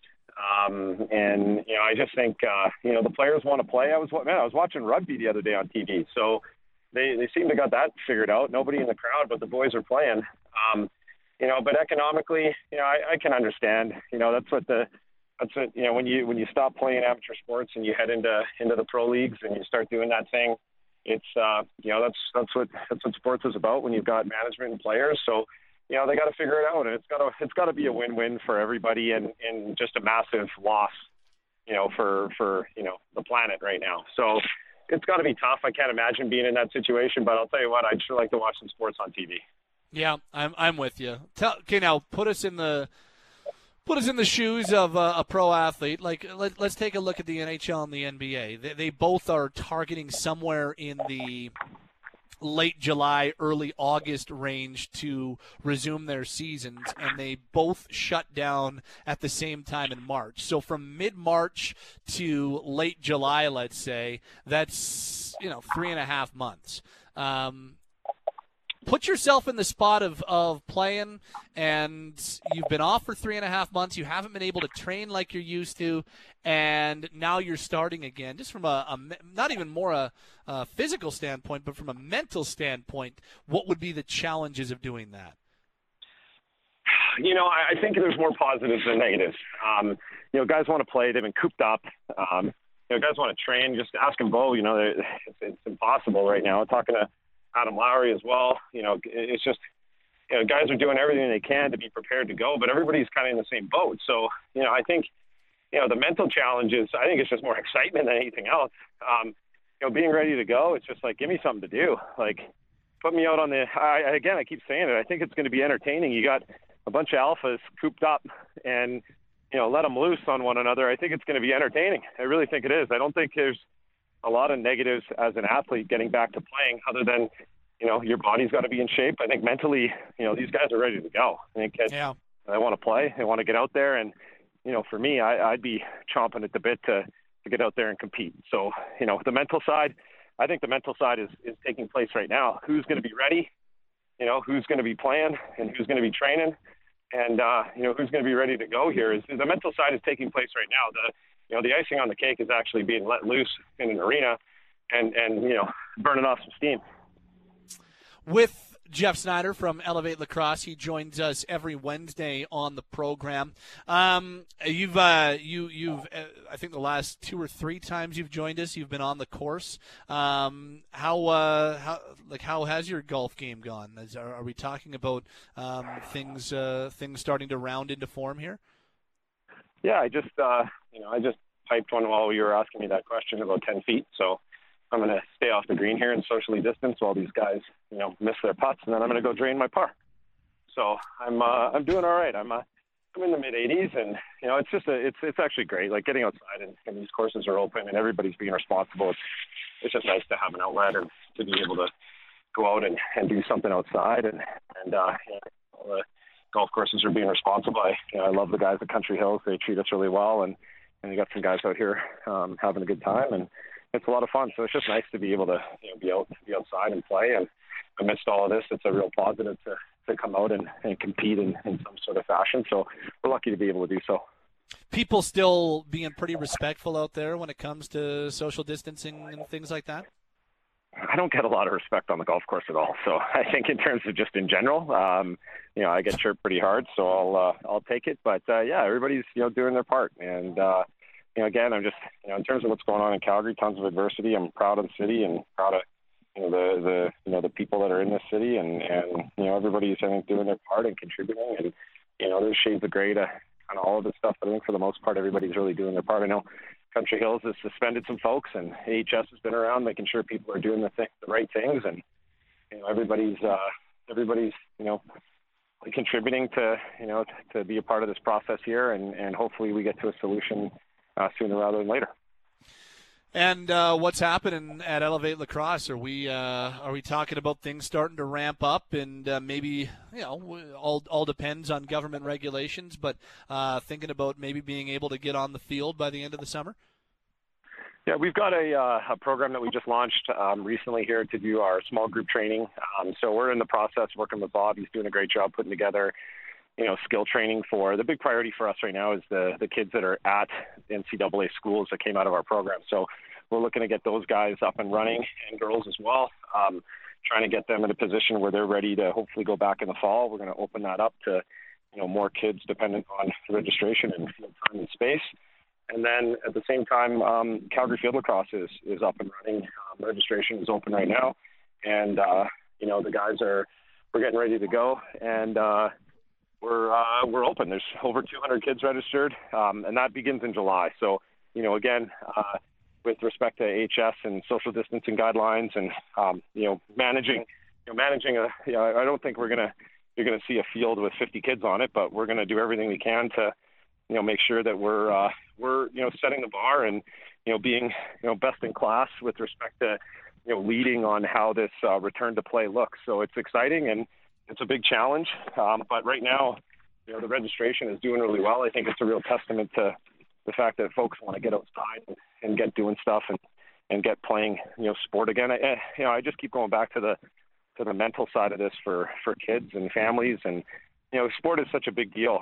I love what I see what kids sports doing all the time. I think their last campaign was, when we stand up for one another, we learn, and sport's a big part of that. I think the mental health component, getting kids out in a responsible fashion and making sure that, we have an ability to help, just take a little bit of the load off and add to the day-to-day while we navigate this thing is really important. So, it's very fluid.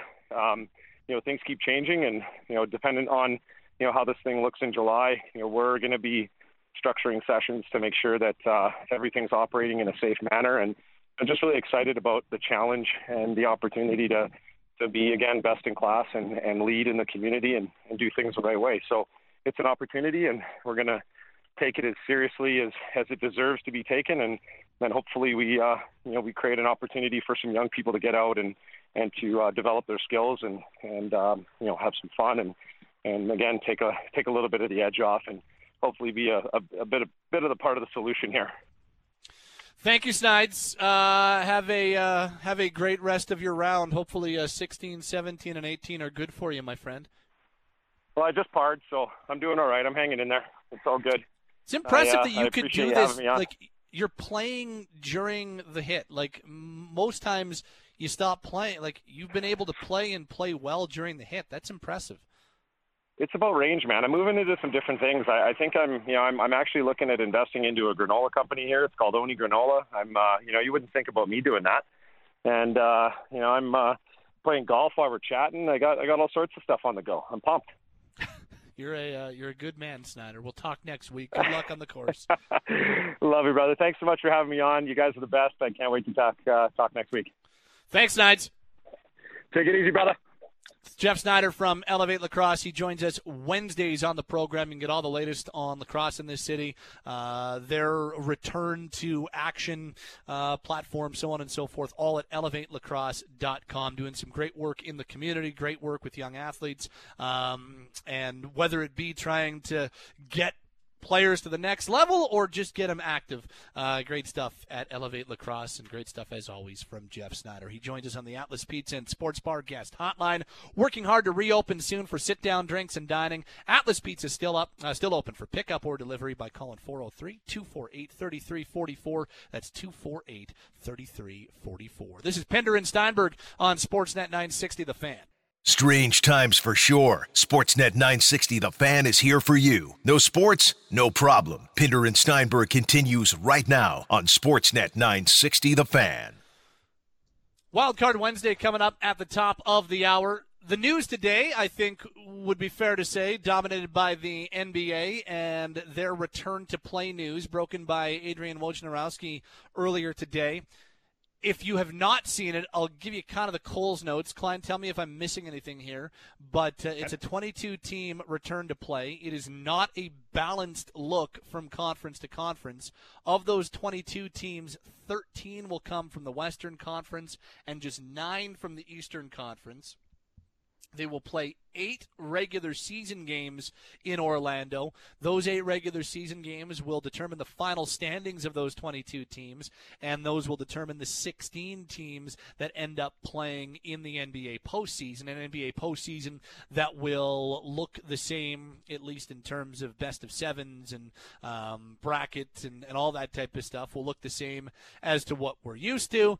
And the latest that an NBA championship would be handed out would be on October 12th if the NBA Finals were to go 7 games. There would be 8 teams from each conference that are in the playoffs, 1 extra team in the Eastern Conference, 5 extra teams in the Western Conference, all based on how close they are to being a playoff team. Those 8 regular season games would allow the teams to jockey for position and come up with the final standings. And the one thing that I have not mentioned yet to round it all out is that there would be a mini play-in tournament if the number 9 seed was within 4 games of the number 8 seed. So there's only one team that would be in contention for that in the East. So Washington would have to be within 4 games of the 8 seed, whereas there would be conceivably 5 teams who could get their way into that same conversation in the Western Conference, and then there would be a play-in tournament to decide just who the number 8 seed is for the 2020 postseason. Miss anything? Am I missing anything there? No, I think you nailed it. It's I think a very fair way of going about things. I do kind of wish there was a bit more creativity in some of these, but I also understand you don't want to go too far down the creative. What type of creativity are you wanting? That World Cup format thing was a lot of fun. I thought that could have been cool, but even just having like a potential crossover what tournament. World Cup format? For those who don't understand what you're talking about, what are you talking about? Right, so they would have broken things up into 4 or 5 groups, and they would have basically tiered the teams. So like tier 1 probably would have been Milwaukee, Toronto, LA, and LA, and then tier 2 other teams and like that. And you break up the groups that way, so you have like a top tier, a couple middle tiers, and a bottom tier of the 20 or 22 that you want to have left. And they would play like World Cup style, where they would just do a round robin, and then the top 2 from each group or whatever would go into the postseason. So that way you kind of knock the rust off a little bit, but you're not playing any unmeaningful games or anything like that for some of the main teams. So I thought it was a creative way to come back. Is it the most fair? Probably not. But I thought that could have been a bit more creative for sure. So do you have a threshold for gimmicky and not gimmicky? Because that World Cup one, that is way over the line for me. It's just it eliminates any, because like for the Raptors, you're basically just playing to knock the rust off, right? Like there's the Raptors enter this 6.5 games back of Milwaukee for the 1 seed in the East, and as we've discussed before, home court advantage isn't a thing. So But they're only 3 up on Boston for the 2 seed in the East. Yes, so exactly. you're still playing. You're still playing for seeding, right? Yeah, exactly. So there is still something on the line. And like, would you rather play? Would you if you're a Raptors guy? Would you rather them play Brooklyn or Philadelphia? Well, very much Brooklyn. Absolutely, 100%. And that's the difference of finishing 2-3, at least right now. Yeah, but like for the Lakers, who are 5.5 games up on the Clippers, they don't got a lot to play for. And same thing for the Bucks. And the World Cup format would have at least had every team have something to play for right away. Overall, this is definitely the most fair way of going about things. If I were to change one thing, I think because you have everyone in the same area, hub, you could do a bit of a crossover, right, with the 8th seed or whatever, because you're going to have all these teams there anyway, and maybe there's a team with a better record that gets through. But overall, this is definitely the best way of going about it. The only thing about that, and I get what you're saying, right? Like, I mean, if there's ever a time to do things differently for 1 year, 2020 is the year. I'm fully aware of that. Let's see what works. But if you're trying to minimize the asterisks that might be placed beside a season, do you want to do things that are so drastically different than the way you've done them before and the way that you'll do them going forward? Like, I can't imagine that if, like, for instance, they'd never do this World Cup format that you're talking about ever again, I don't think. And that's probably fair. And I also don't know if they'd ever do a crossover again if they were to do something like that. Like, do you want to do something that is such a departure format-wise from how you'd usually do it and how you're going to do it down the road for just 1 year? And I think that is why in both the NHL and the NBA's cases here, yes, things have to be different, but you don't want to make them so different that it kind of looks like a big-time misnomer in the annals of history. I think that's kind of the balance and the threshold that they're trying to strike in both leagues right now. Yeah, and I understand that. I would say from the NBA's perspective, they've been talking about reducing the amount of games that they play anyway. And so if you reduce the number of games you play to the 60, 62 range, and then you do a World Cup format for your playoffs after, you still have a number of teams who are going to be getting a fairly substantial amount of gate revenue and things of that nature. But do you ever see that happening?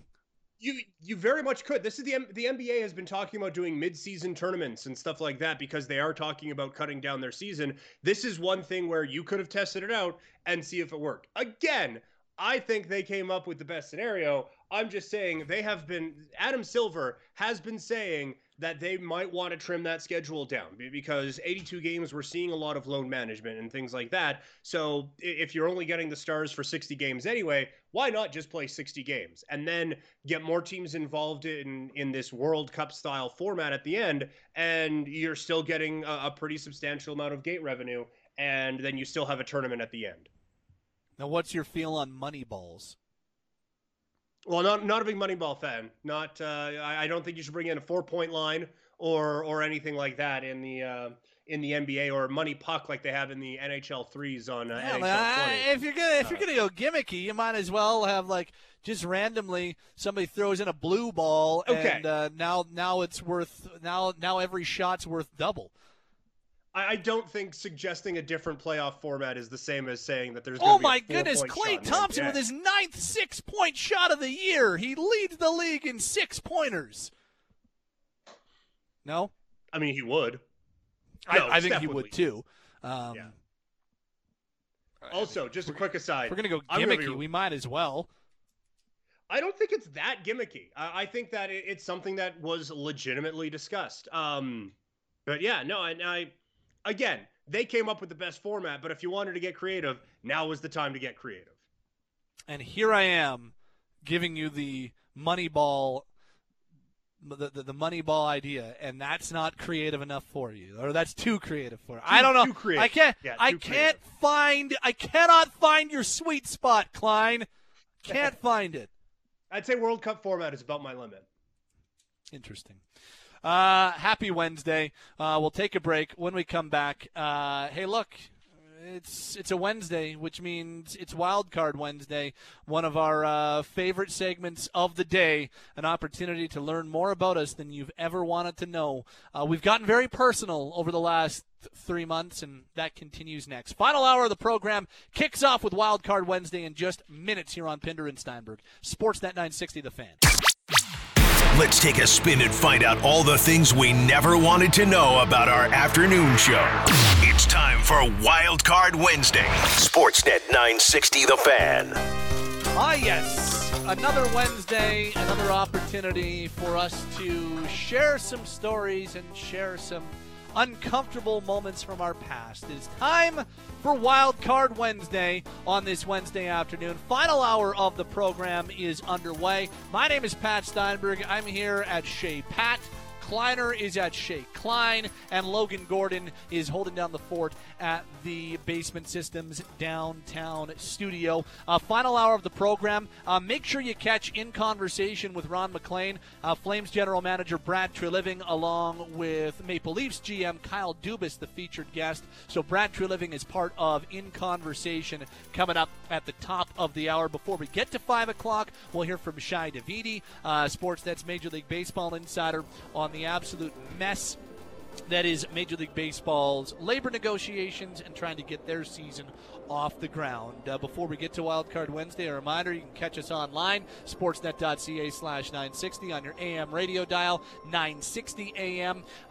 Say, hey, Google, play Sportsnet 960 on your smart speaker at home. You can get us on the go on your mobile device, thanks to the Radio Player Canada app. And now, the one segment you want to come watch and see us cringe on is probably Wild Card Wednesday. You can also watch the program on Instagram Live. Come follow along on Instagram. We stream the show Steinberg 1984 every day, so you can come watch the show. If there's one that you really want to watch, it's probably Wild Card Wednesday. So I wish come we on could get aboard. Logo on here for that.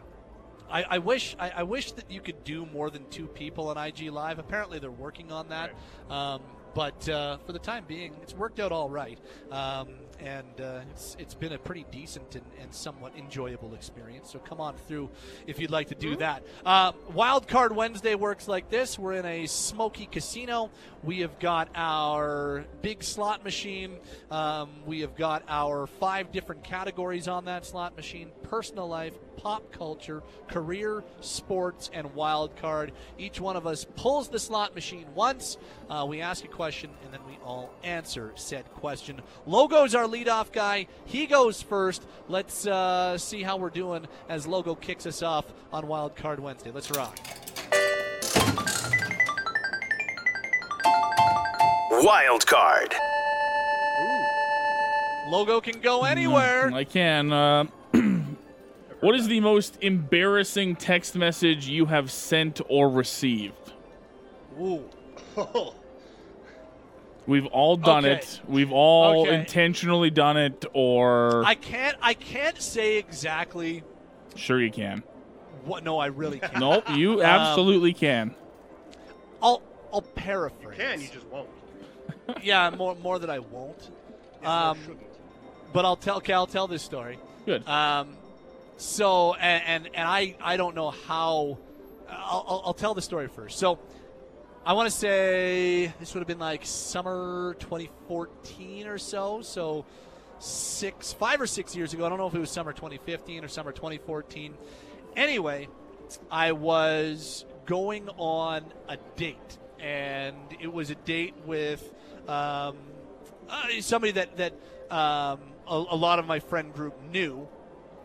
And I was outside of her apartment waiting for her to come down so we could go for drinks. So I don't remember what we were going to do. And so luckily I didn't say anything that was too offside or like rude or anything like that. Luckily, because I try not to do that anyway. But essentially, I sent something to a friend of mine about the person that I was going on a date with. I thought I was sending it to a friend of mine. Instead, I sent it to her. Now, luckily, what I said was not rude. And again, I try not to say those things anyway, so that quest helped me. But what I said was like, something about like, I'm trying to think exactly what it was that I said, but it was essentially like, hey, this is like something about this is the best looking girl I've been on a date with for a long time. Hopefully she gives me the time of day. Something like that. Anyway, I sent it to her, and she came down and got it, and she's like, what are you talking about? I'm like, what do you mean? And she read the text, and that's how I found out that I sent it to her and not to my friend. And That's not great. so the next about 20 minutes, I was so rattled driving my car I could not carry on a conversation. I finally snapped out of it and was able to get back to being awkward as per normal as opposed to super awkward like I was being. And the date went fine. I believe we went on a date again after that, and then it kind of flickered out. But, yeah, that was probably the most embarrassing. And it was less about what I said and more about the fact that it happened, and I was so embarrassed that it happened because I was trying to, like, play it cool and, like, oh, I don't think I'm not so into her. You know, you're reading the books. You don't want to show all your cards early on and stuff like that. And here I am telling her that, oh, yeah, I'm totally into this girl. And, like, and next thing you know, I'm sending it to her instead of my friend. Anyway, that's probably the most embarrassing.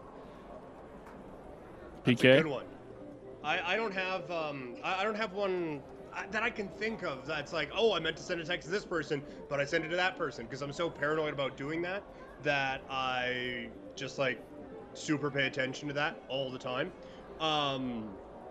But there was, when I was between jobs, before I came back out here to Calgary, I was applying at jobs all over the place, and I sent one to Moose Jaw, and apparently, and I discovered this after, obviously, but I instead of sending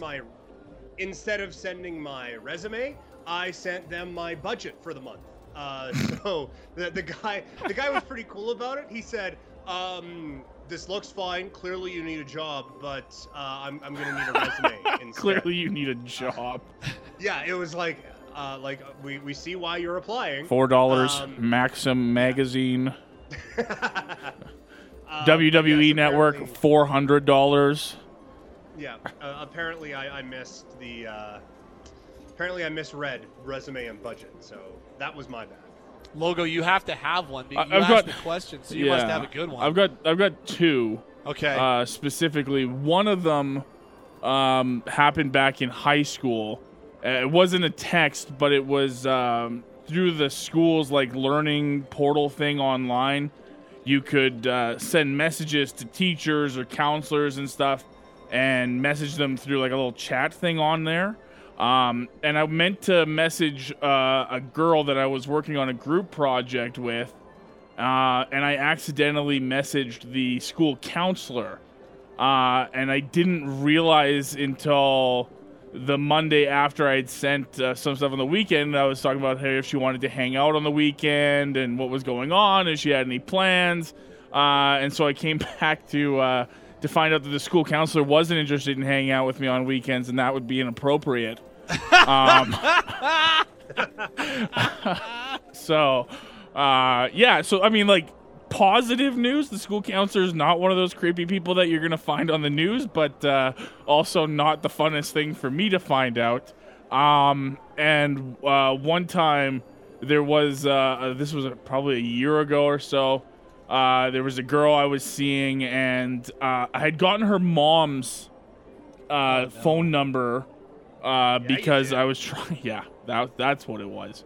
I was trying to, her mom was good friends with my mom, and so I was trying to set up some dinner thing for my mom as a surprise, but I didn't put her number as a contact in my phone. I just had it as a number, and one night, I think we were out at Craft or something, and I had no idea what this number was on my phone, and I kept telling all my friends, I was like, I don't know who this is, so I just decided to text them, and I was like, who the hell is this? And she texted me back that this was so-and-so's mom, and why are you being so aggressive? And I wasn't quite sure who it was, so I didn't feel like asking nicely. So that was the end of that conversation. So, those are my two. Here's a couple of responses on the text line at 960-960. Bitching to my wife about my girl's swim coach, and I sent it to the coach. I said some really mean things. Oops. What do you even do in that circumstance? Like, ha ha ha, gotcha, just kidding. Like, you basically got to own it and say, yeah, that wasn't supposed to go to you. I apologize. This is how I actually feel about you. This I have on numerous occasions sent the station, your station, I love you, babe, text accidentally. That we get a lot great. on the station. We do get a lot of that. Like, hey, hon, almost home. Wrong number, bud. Not us. That's not the right person to be texting. I once sleep texted my father-in-law the words "man rub" at 1 a.m. Wow. How did that go over? Bro. When I was 16, I sent my mom the text I was supposed to send my cannabis guy. Yeah, it didn't go too well. Yeah, that's when you gotta double check. Oh. Can I get a gram? So, what? Well, what are you talking about? Yeah. I like this one. Ruth from Saskatoon goes, I got my job at the city of Calgary because on the bottom of my resume, I put I would do anything for this job. Well, almost anything. But the thing was, it was a gag resume. I didn't mean to send it out, but I got the job anyway. That's amazing. Sending out a gag resume and still getting the job. Hey, hon, I'm off to work. And yes, hun is for you, Pat. Aw, that's nice. Aw. Thank you very much. Me and my wife call each other Bummy. Yes, Bummy. I texted my female boss, I love you, Bummy. Can you imagine? That is mortifying. Brutal. Yeah, I would quit. The boss ones would be so bad, man. Like, just awful. Like, at least if it was Kirsch. Like, at least if it was Kirsch, you could laugh about it. He'd be like, yeah, I don't think I'm your sex kitten, but that was a funny text anyway. But like, if you were to do it to a boss that wasn't as good a sport as Kirsch is, you might be in a little more trouble. I won't say who the name is, but one of our coworkers texted, says, my wife and cousin's wife have the exact same name. I once drunk sexted the wrong one. That's unbelievable. Texting your cousin's wife. Whoa. They have the same name? Woo. Yikes. Logan with another outstanding leadoff shot on Wild Card Wednesday. I hope that I can follow up. I'm ready to go. Let's do this.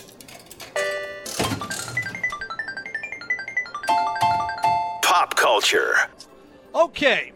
No, it's not going to be as fun, but it might expose how awful our literary knowledge is. Gentlemen, what's your favorite ever book? Your favorite book that you've ever read? It does not have to be a literary classic. I don't need Grapes of Wrath or Catcher in the Rye or anything like that. Just give me your favorite book ever. Wow. There's not a lot to choose from. You have to have read like some sports books or something like that, right? Oh yeah, no, for sure. Bret Hart's book's really, really good. There's a lot of good stories about the time in Stampede Wrestling. So I'll go with Bret Hart's book. Yeah, Bret Hart's book. You've got like the just not a lot of sitting back and reading a book, hey? No, and any book that I read, there's not a lot of like just stories or anything like that. Like it's a lot of this is about a person sort of books. Okay, so Bret Hart is where you're going. What about you, Logo? Do you have anything that isn't sports related that you would throw in there? Yeah, now this is an older reference just because I remember liking these books so much when I was a kid. I used to read the Lemony Snicket books all the time when I was a kid. Okay. Series of Unfortunate Events. More recently, I'll generally stick to sports, but there are two that I've read in the last month that I would highly recommend. I can't remember the name right now of the book, and it's killing me, but Tim Donaghy, the referee in the NBA that got involved in the betting scandal, he wrote a book about it, and I can't remember the name of it. I've got it on my dresser at home. I just finished it, and it was an interesting look at all the inside stuff that he was doing, and the subtle art of not giving a bleep is another one that I finished recently, and I thought was a pretty good one. Apparently, that's a really good book. It is. It's a good read. That's on my list. Okay, so I've got a few. I've got a number one sports book and then a number one non-sports book. The number one sports book, I don't know, like this must have been 07, 08 when it came out. Jeremy Schaap of ESPN, who is a really, really good writer, and I've always enjoyed his books. He wrote the Jesse Owens story. It's called Triumph, the untold story of Jesse Owens and Hitler's Olympics. And it's a really, really good read. It is an incredible. He uses storytelling. He uses news articles and headlines from the time to help paint the picture of mid-1930s America. It's actually interesting we're talking about this now, knowing what is going on south of the border. But it was, in a lot of ways, it was disturbing. In a lot of ways, it was inspiring. This is a really, really good read that I think does so much justice to the story that wasn't told at the time about Jesse Owens, and unfortunately only could be told 60, 70, and 80 years later. But so Triumph, the Jesse Owens story, would be my number one sports book by Jeremy Schaap. And then here is my number one. It would not. I do believe it's considered a literary classic, but you read it in, I think, junior high. But The Great Book by S.E. Hinton, The Outsiders, is my favorite book, my favorite literary work of all time. I love that movie. I love that book, and I love the movie. When you're talking about Tom Cruise and Patrick Swayze and Emilio Estevez and Rob Lowe and Matt Dillon and Ralph Macchio and on and on and on. The book was outstanding. The movie pays homage to that book. I love The Outsiders. I don't know what it is about that book, but I always really enjoyed it. I must have read it now like 7 or 8 times.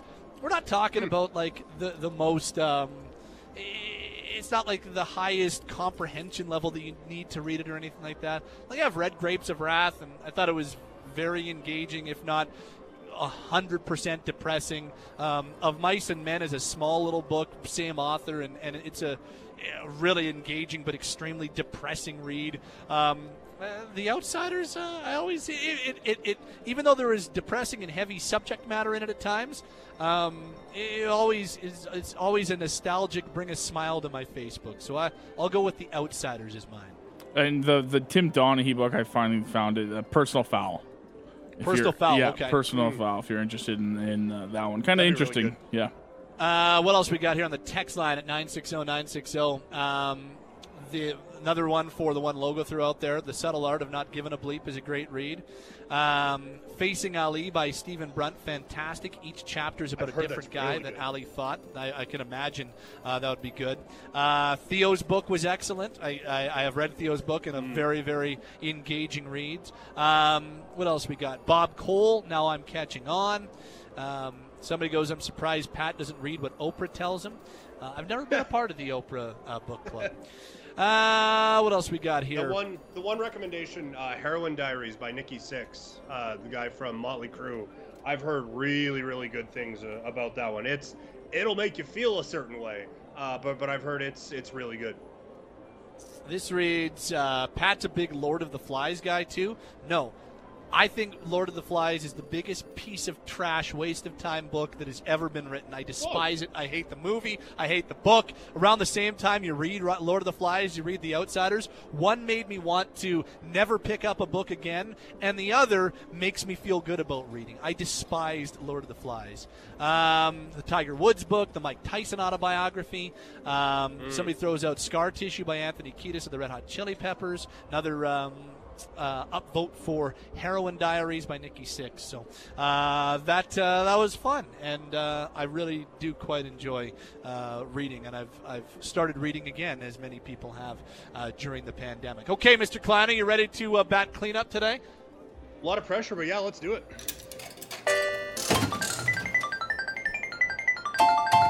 Sports. Okay. What is your favorite sports memory not involving your favorite team?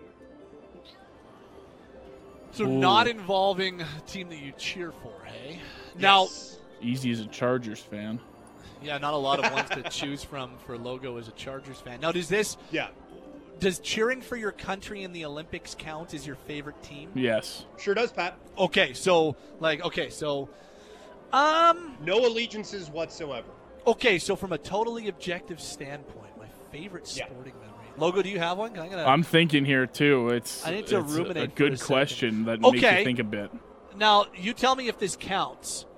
Okay. But I had allegiances to not cheering for a team. Does that count? Like when Plexico Burress caught that pass in the end zone to give the Giants the lead and ruin New England's perfect season, I felt more joy at that than when the Bucs won their Super Bowl. Like I became the biggest New York Giants fan on the planet Earth for a 3.5 hour span. Like I remember watching that final drive and the David Tyree helmet catch, and that all culminated with Plexico Burress in the end zone wide open. Like it was the most anticlimactic finish because it's not like Burress had to go up in double coverage and make a catch. Like he was so wide open in the corner of the end zone, I could have made the pass.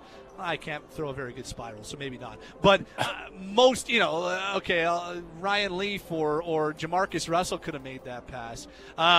It was that easy for Eli to complete. And, yeah, that would be, I think, the number one sporting memory not involving a team that I cheer for. It involved a team that I vehemently cheered against.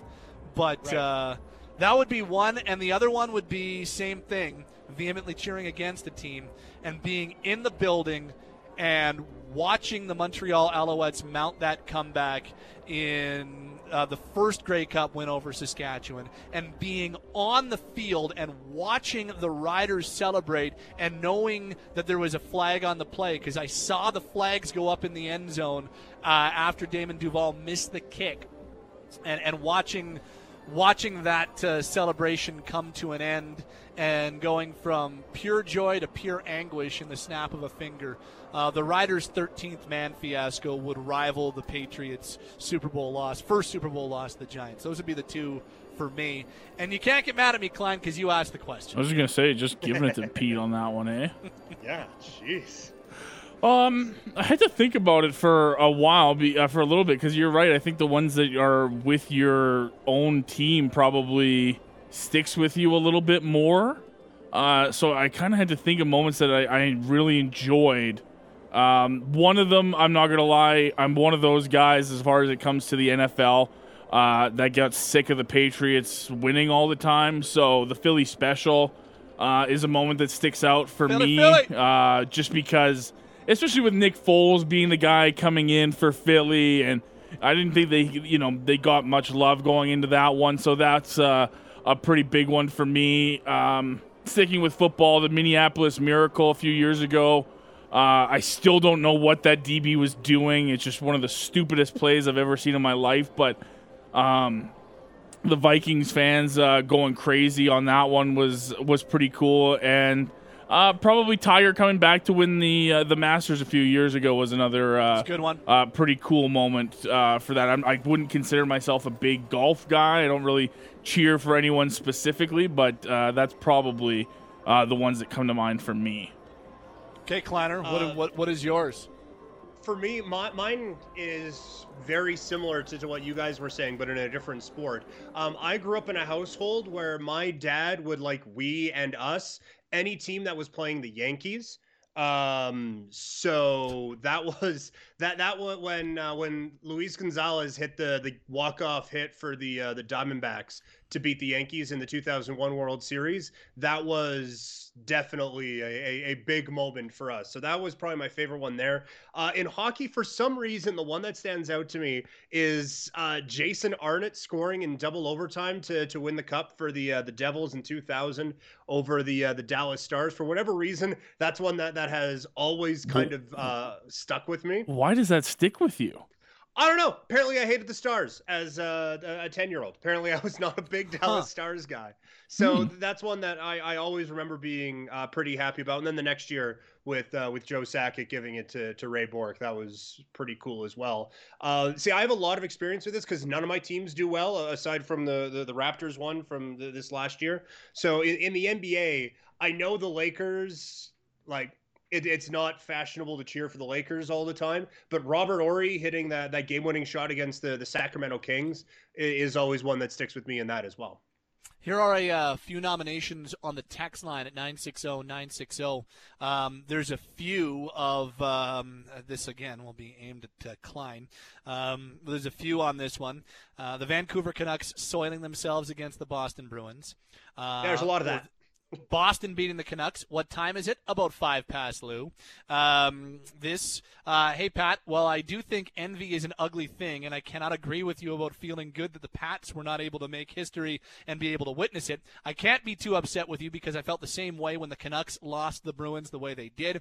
As a Flames fan, it was absolutely marvelous, and I will never hate the Bruins for that reason. There was a couple of nominations for the Oilers losing to the Hurricanes in the 2006 Stanley Cup Final. Regionally, you can understand why that. This one, Klein will like this, when Lesnar turtled versus Overeem, made me so happy. I remember that. There's this 2012 World Juniors held in Calgary sucked for Canada, but the gold medal game was an incredible 1-0 Sweden win in overtime over Russia. How about this one? Bautista getting punched in the face. Not Bautista's home run the year before. Nope. The following season getting clocked by Odor. Rangers in 94 too. Suck it, Beret. Recently, Team North America beating Sweden in overtime literally had me jumping up and down in my living room in the middle of the day. That's going back to the 2016 World Cup of Hockey. What else we got here at 960-960? Here's a good one. Sharks versus Vegas Game 7 last year. Craziest game I've ever watched, I think. Even had my non-hockey friends involved in the live feed. That was pretty fun. Red Sox, the first World Series for them in modern era when they beat out the Yankees. As much as I don't like the Red Sox now, it was pretty cool to watch them come back from that deficit against the Yankees and then eventually win the World Series. What else? There was a few of that. On the other side, for non-Red Sox fans, Aaron Boone's walk-off against the Sox. That one stings. I was in the rink in Helsinki when Finland won the World Juniors. Holy bleep. So there's a few more at 960-960 on cool sporting memories that did not involve your favorite team. That was a good question. All three of I liked my question, but yours were way better, both you and Logo. So that was a good Wednesday-worthy edition of Wild Card Wednesday for another day. This has been Wild Card Wednesday on Sportsnet 960 The Fan. Okay. Final thoughts before we get to Shai Davidi, who will join us in just a couple of seconds, our Major League Baseball insider for Sportsnet. Kleiner, just a thought. The NBA is knocking on the door to a return. Adrian Wojnarowski at ESPN. I would just encourage you to go read the article on ESPN.com. I could explain it, but it's way easier to read it. But July 31st is their targeted date to return to play for 22 teams, all in Orlando, including 8 regular season games before the playoffs begin. It continues to be, other than baseball, which will bring down the mood next segment, but for both teams, or both leagues trying to resume their seasons and hand out a championship, things seem to be trending in positive directions for both the NHL and now the NBA, very much in that same category with what they have accomplished over the last couple of days. Yeah, with both the NBA and the NHL, there's been a lot of cooperation between owners and players. So it's definitely felt more when than if than with the situation in Major League Baseball. But I like the format that we're going to see from both the NBA and the NHL. They're both a little bit different, but I think they both include all the teams that should be included in a race toward a championship. So I'm happy the NBA is coming back. There was a lot of storylines that were left unfinished with the Raptors having a really good bounce back after losing Kawhi Leonard as they defend their championship. Kawhi Leonard and the Clippers Warriors with the Lakers as the number 1 seed in the West? How do the Bucks do? There's a lot that still needed to be answered in the NBA, and I think this is going to do a pretty good job of answering that. Up next, our Major League Baseball insider, Shi Davidi, will try to help us wade through the muck. If the NHL and the NBA are on the right track, why can't Major League Baseball be in the same conversation? We'll find out next. It's Pinder and Steinberg on Sportsnet 960 The Fan. Sportsnet 960 The Fan, Calgary's only all-sports radio station. So many ways to listen. On your radios at 960 AM and online at sportsnet.ca/960. Stream us through the Sportsnet and Radio Player Canada mobile apps. Ask your smart speaker to play Sportsnet 960 The Fan. Breaking sports news when it happens. Boomer in the morning weekdays. Pinder and Steinberg weekday afternoons. Our fan feedback text line is 960-960. Text in your thoughts and hot takes direct to the guys. Keep it clean and keep it legal. Normal data rates may apply. Home for the Calgary Flames, Calgary Hitmen, Toronto Blue Jays, NFL, MLB, World Juniors, and more. We are Sportsnet 960 The Fan. News today that the NBA is on track to resume their season on July 31st or thereabouts. The NHL continues to plan for their restart. And caught in the ether and in a completely gray area right now is Major League Baseball as they try to start their season.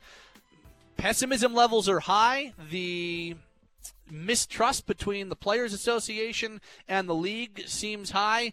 And right now, it's hard to get a handle on where exactly we are on Major League Baseball's return to play. Welcome back to the program. Pat Steinberg and Peter Klein along with you.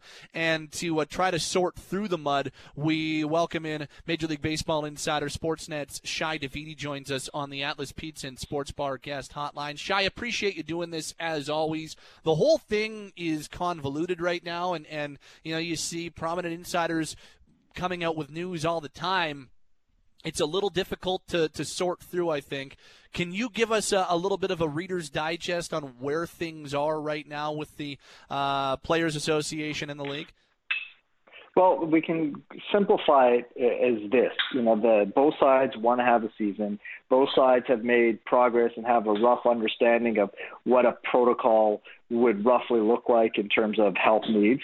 And basically, they're just fighting about money. The owners want the players to play for less. The players, understandably, want Major League Baseball to abide by the agreement that they reached at the end of March, which stipulated that players would receive a prorated share of their 2020 salaries for each game that they played this year. And the sides have gone back and forth. The players earlier this week submitted a proposal for a 114-game season at their full prorated share of what they would have earned, and that differed from the owners' initial proposal of an 82-game season, heavily discounted. And at this point, the owners are mulling about implementing a 50-game, something around a 50-game season. And both sides are sort of stuck. And the way that I've described it to people is essentially this is a roller coaster ride. Just like any collective bargaining agreement negotiation, there's ups, there's downs. And I think ultimately logic will prevail and they'll reach a deal. But right now they've got some time to work with, and each side seems intent on seeing if they can get the other to bend. The reported pessimism level seems high, but yours doesn't seem as high as it's kind of suggested it is right now. You seem more optimistic that they can figure this out, and you know more than we do, so I'm just curious. Why is that? Where does the optimism come from in your mind? It's funny. I don't necessarily think I'm optimistic, and a lot of people I talk to, in fact, I was just texting to someone who's deeply pessimistic, but I just look at this and I cannot see how either side ultimately lets this fall through the cracks. If you're an owner, are you really going to do this to your business at this point in time? Even if you have to take losses now, what are you doing to your franchise values? What are you doing to your earning power in the coming decade? If you blow up this season, given everything that's happening in society at large right now, to extract and minimize some losses, I mean, that's ridiculously short-term thinking. And on the player side, I think there'll eventually be a recognition that they do have to bend a little bit, just because these are wild circumstances, and you're not ultimately going to punt an entire season in your career, in your very limited career, because that's money you're never going to earn back, and it's going to cost you in the years to come as well. So I think for those reasons that you can ultimately, that there's a middle ground to be found. And what I've also found really interesting is that each stop along the way, both sides have done a really nice negotiating job in terms of ensuring that there's no there's something for the other side to play. They haven't hemmed themselves in. They've left room for a middle ground, and to me, that's why I think that this is largely the roller coaster ride that comes with any sort of labor ownership agreements. When we talk about the kind of the word mistrust has been thrown around a lot when it comes to the union and the owners.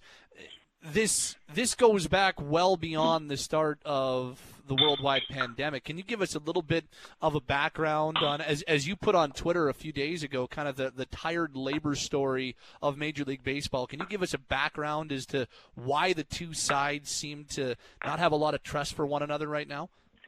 Well, I mean, I think that's the kind of question. It's like, how far do you want to go back? I mean, historically, the owners have, in baseball, just as they have in other sports, completely exploited players and took advantage of their ignorance of other salaries, labor practices, just revenues within the game, how much money owners were quite frankly making off them.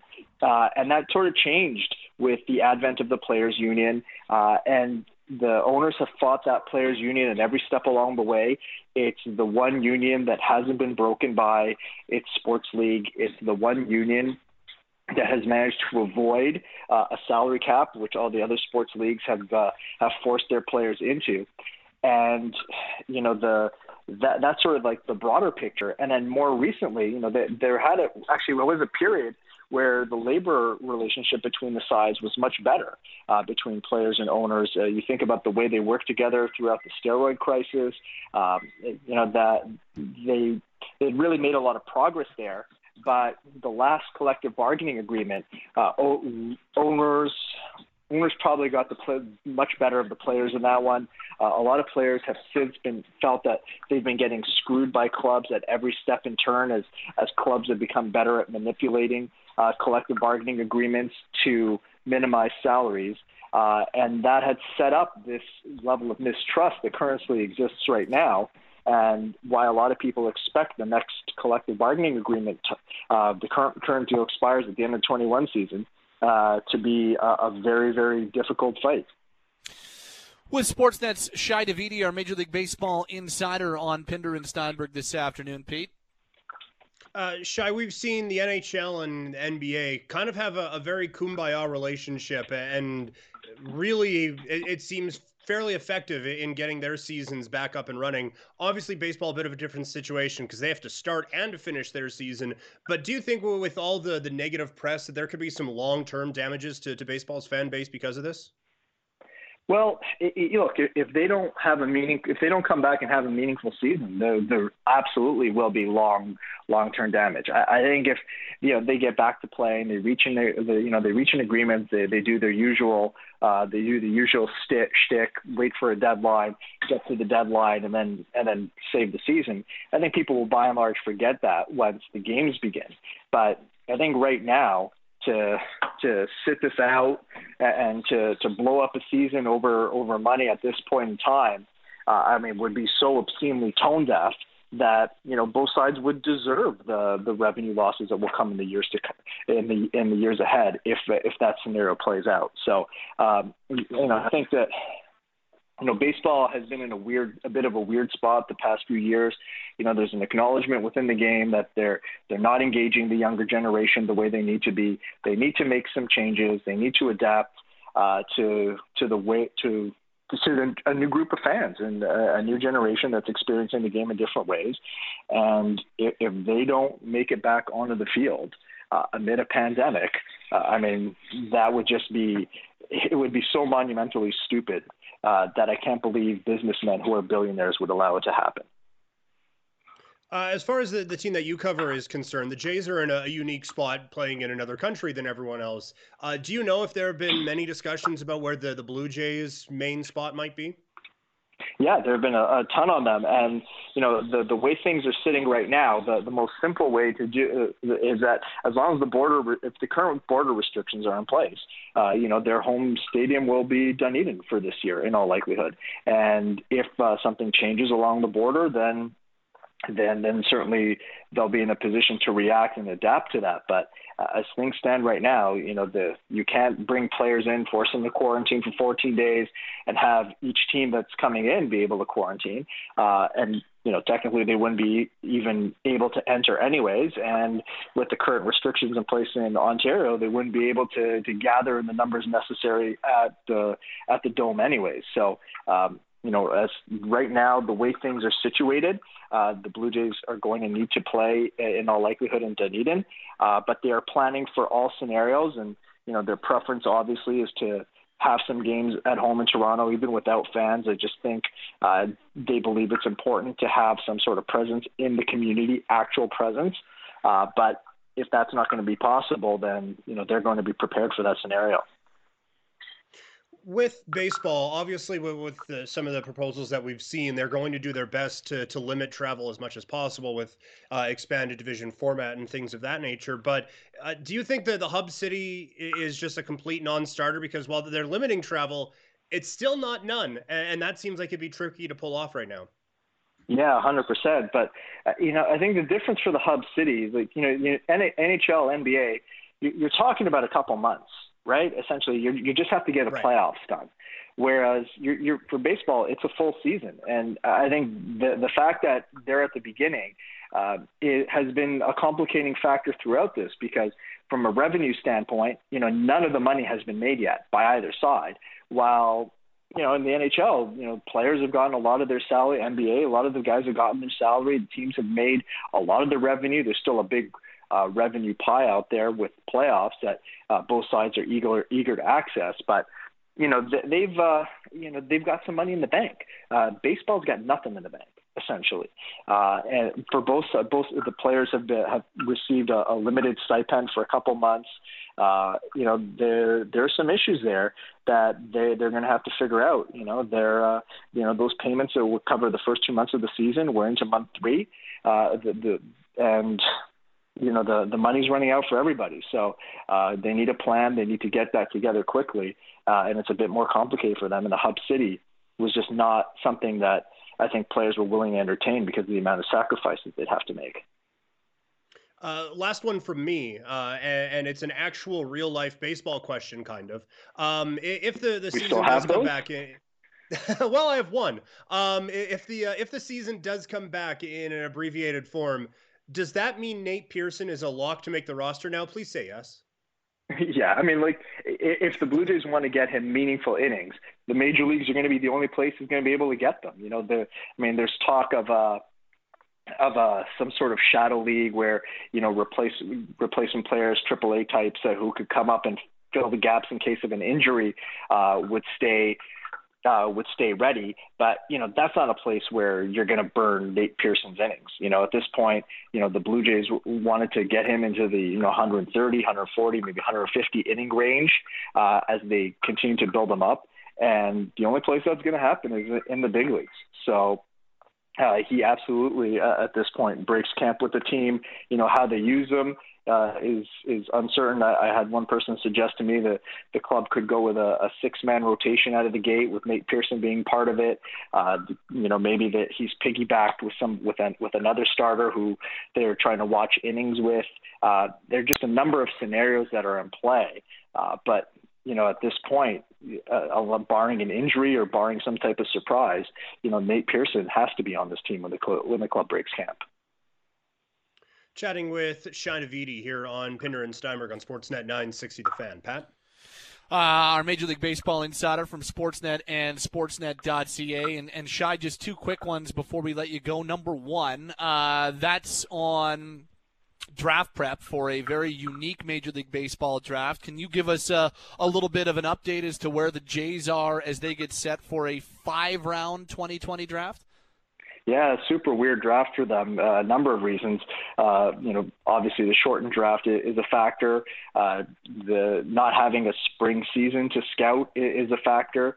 There were a number of restrictions early on during the pandemic that impacted things. But the Blue Jays have the number 5 pick. And, they're in a leveraged spot in the draft. They've got a big opportunity ahead of them.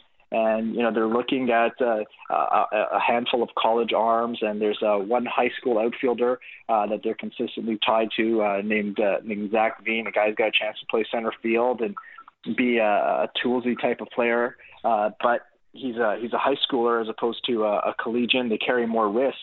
And this is an interesting draft for the Blue Jays beyond some of the external factors, because it's also going to be their first draft under a new scouting director in Shane Farrell. Their old scouting director, Steve Sanders, went to the Pittsburgh Pirates as their assistant general manager there. And, this is whether he moves the club whether Shane Farrell moves the club in another direction or he maintains sort of their approach we've seen in the past few years. That's a bit of an unknown right now. So a lot of intrigue for the Blue Jays in this draft, and absolutely a pivotal one, because if everything goes to plan, the way that the organization sees it, the way that their young players are trending, this should be the last time for a long while that they're drafting this high. And finally, one of the kind of underlying stories throughout all of this has been the fate of minor league players in different organizations. You've done some reporting on that, and where the Blue Jays stand with their some of their minor league players under contract. Can you update us there? Sure. Well, there had been an agreement for teams. They were all going to offer or give their minor league players a $400 a week stipend through May 31st, and obviously that expired over the weekend. And some teams committed to pay their players throughout the rest of the season. Oakland A's notably told their players that was it. They weren't committing any more money to them or offering those players any more support. The Blue Jays were among a handful of teams to extend the support through July, with a promise that the next steps would be reassessed at month's end. Tied into that, a number of players were released around the big leagues, which is not atypical for this time of the year, just ahead of the draft, as some guys who were just not going to be a part of the future are cleared out to make way for incoming players arriving via the draft, and the Blue Jays released 29 of those players as well. Okay. Thank you, Shai. Appreciate the time this afternoon. Know you got a roll, but thank you for the insight. We'll talk again soon. Anytime, guys. My pleasure, and hopefully happier discussions the next time we're on together. 100%. Fingers crossed. Thank you, Shai. Take care. That's Shai Davidi, Sportsnet's Major League Baseball insider on the Atlas Pizza and Sports Bar guest hotline. Working hard to reopen soon for sit-down drinks and dining. Atlas Pizza still open for pickup or delivery by calling 403-248-3344. That's 248-3344. That'll do it for the program today. Be tuned in. Coming up around the corner in conversation today has Calgary Flames General Manager Brad Treliving along with Maple Leafs GM Kyle Dubas. That's coming up next with Ron McLean at 6 o'clock. Tim and Sid for your Wednesday evening. For Logan Gordon and Peter Klein, my name is Pat Steinberg. Our chats with Jeff Snyder and Shai Davidi both up at sportsnet.ca/960. Have a wonderful rest of your Wednesday. We'll talk to you tomorrow on Pinder and Steinberg here on Sportsnet 960 The Fan.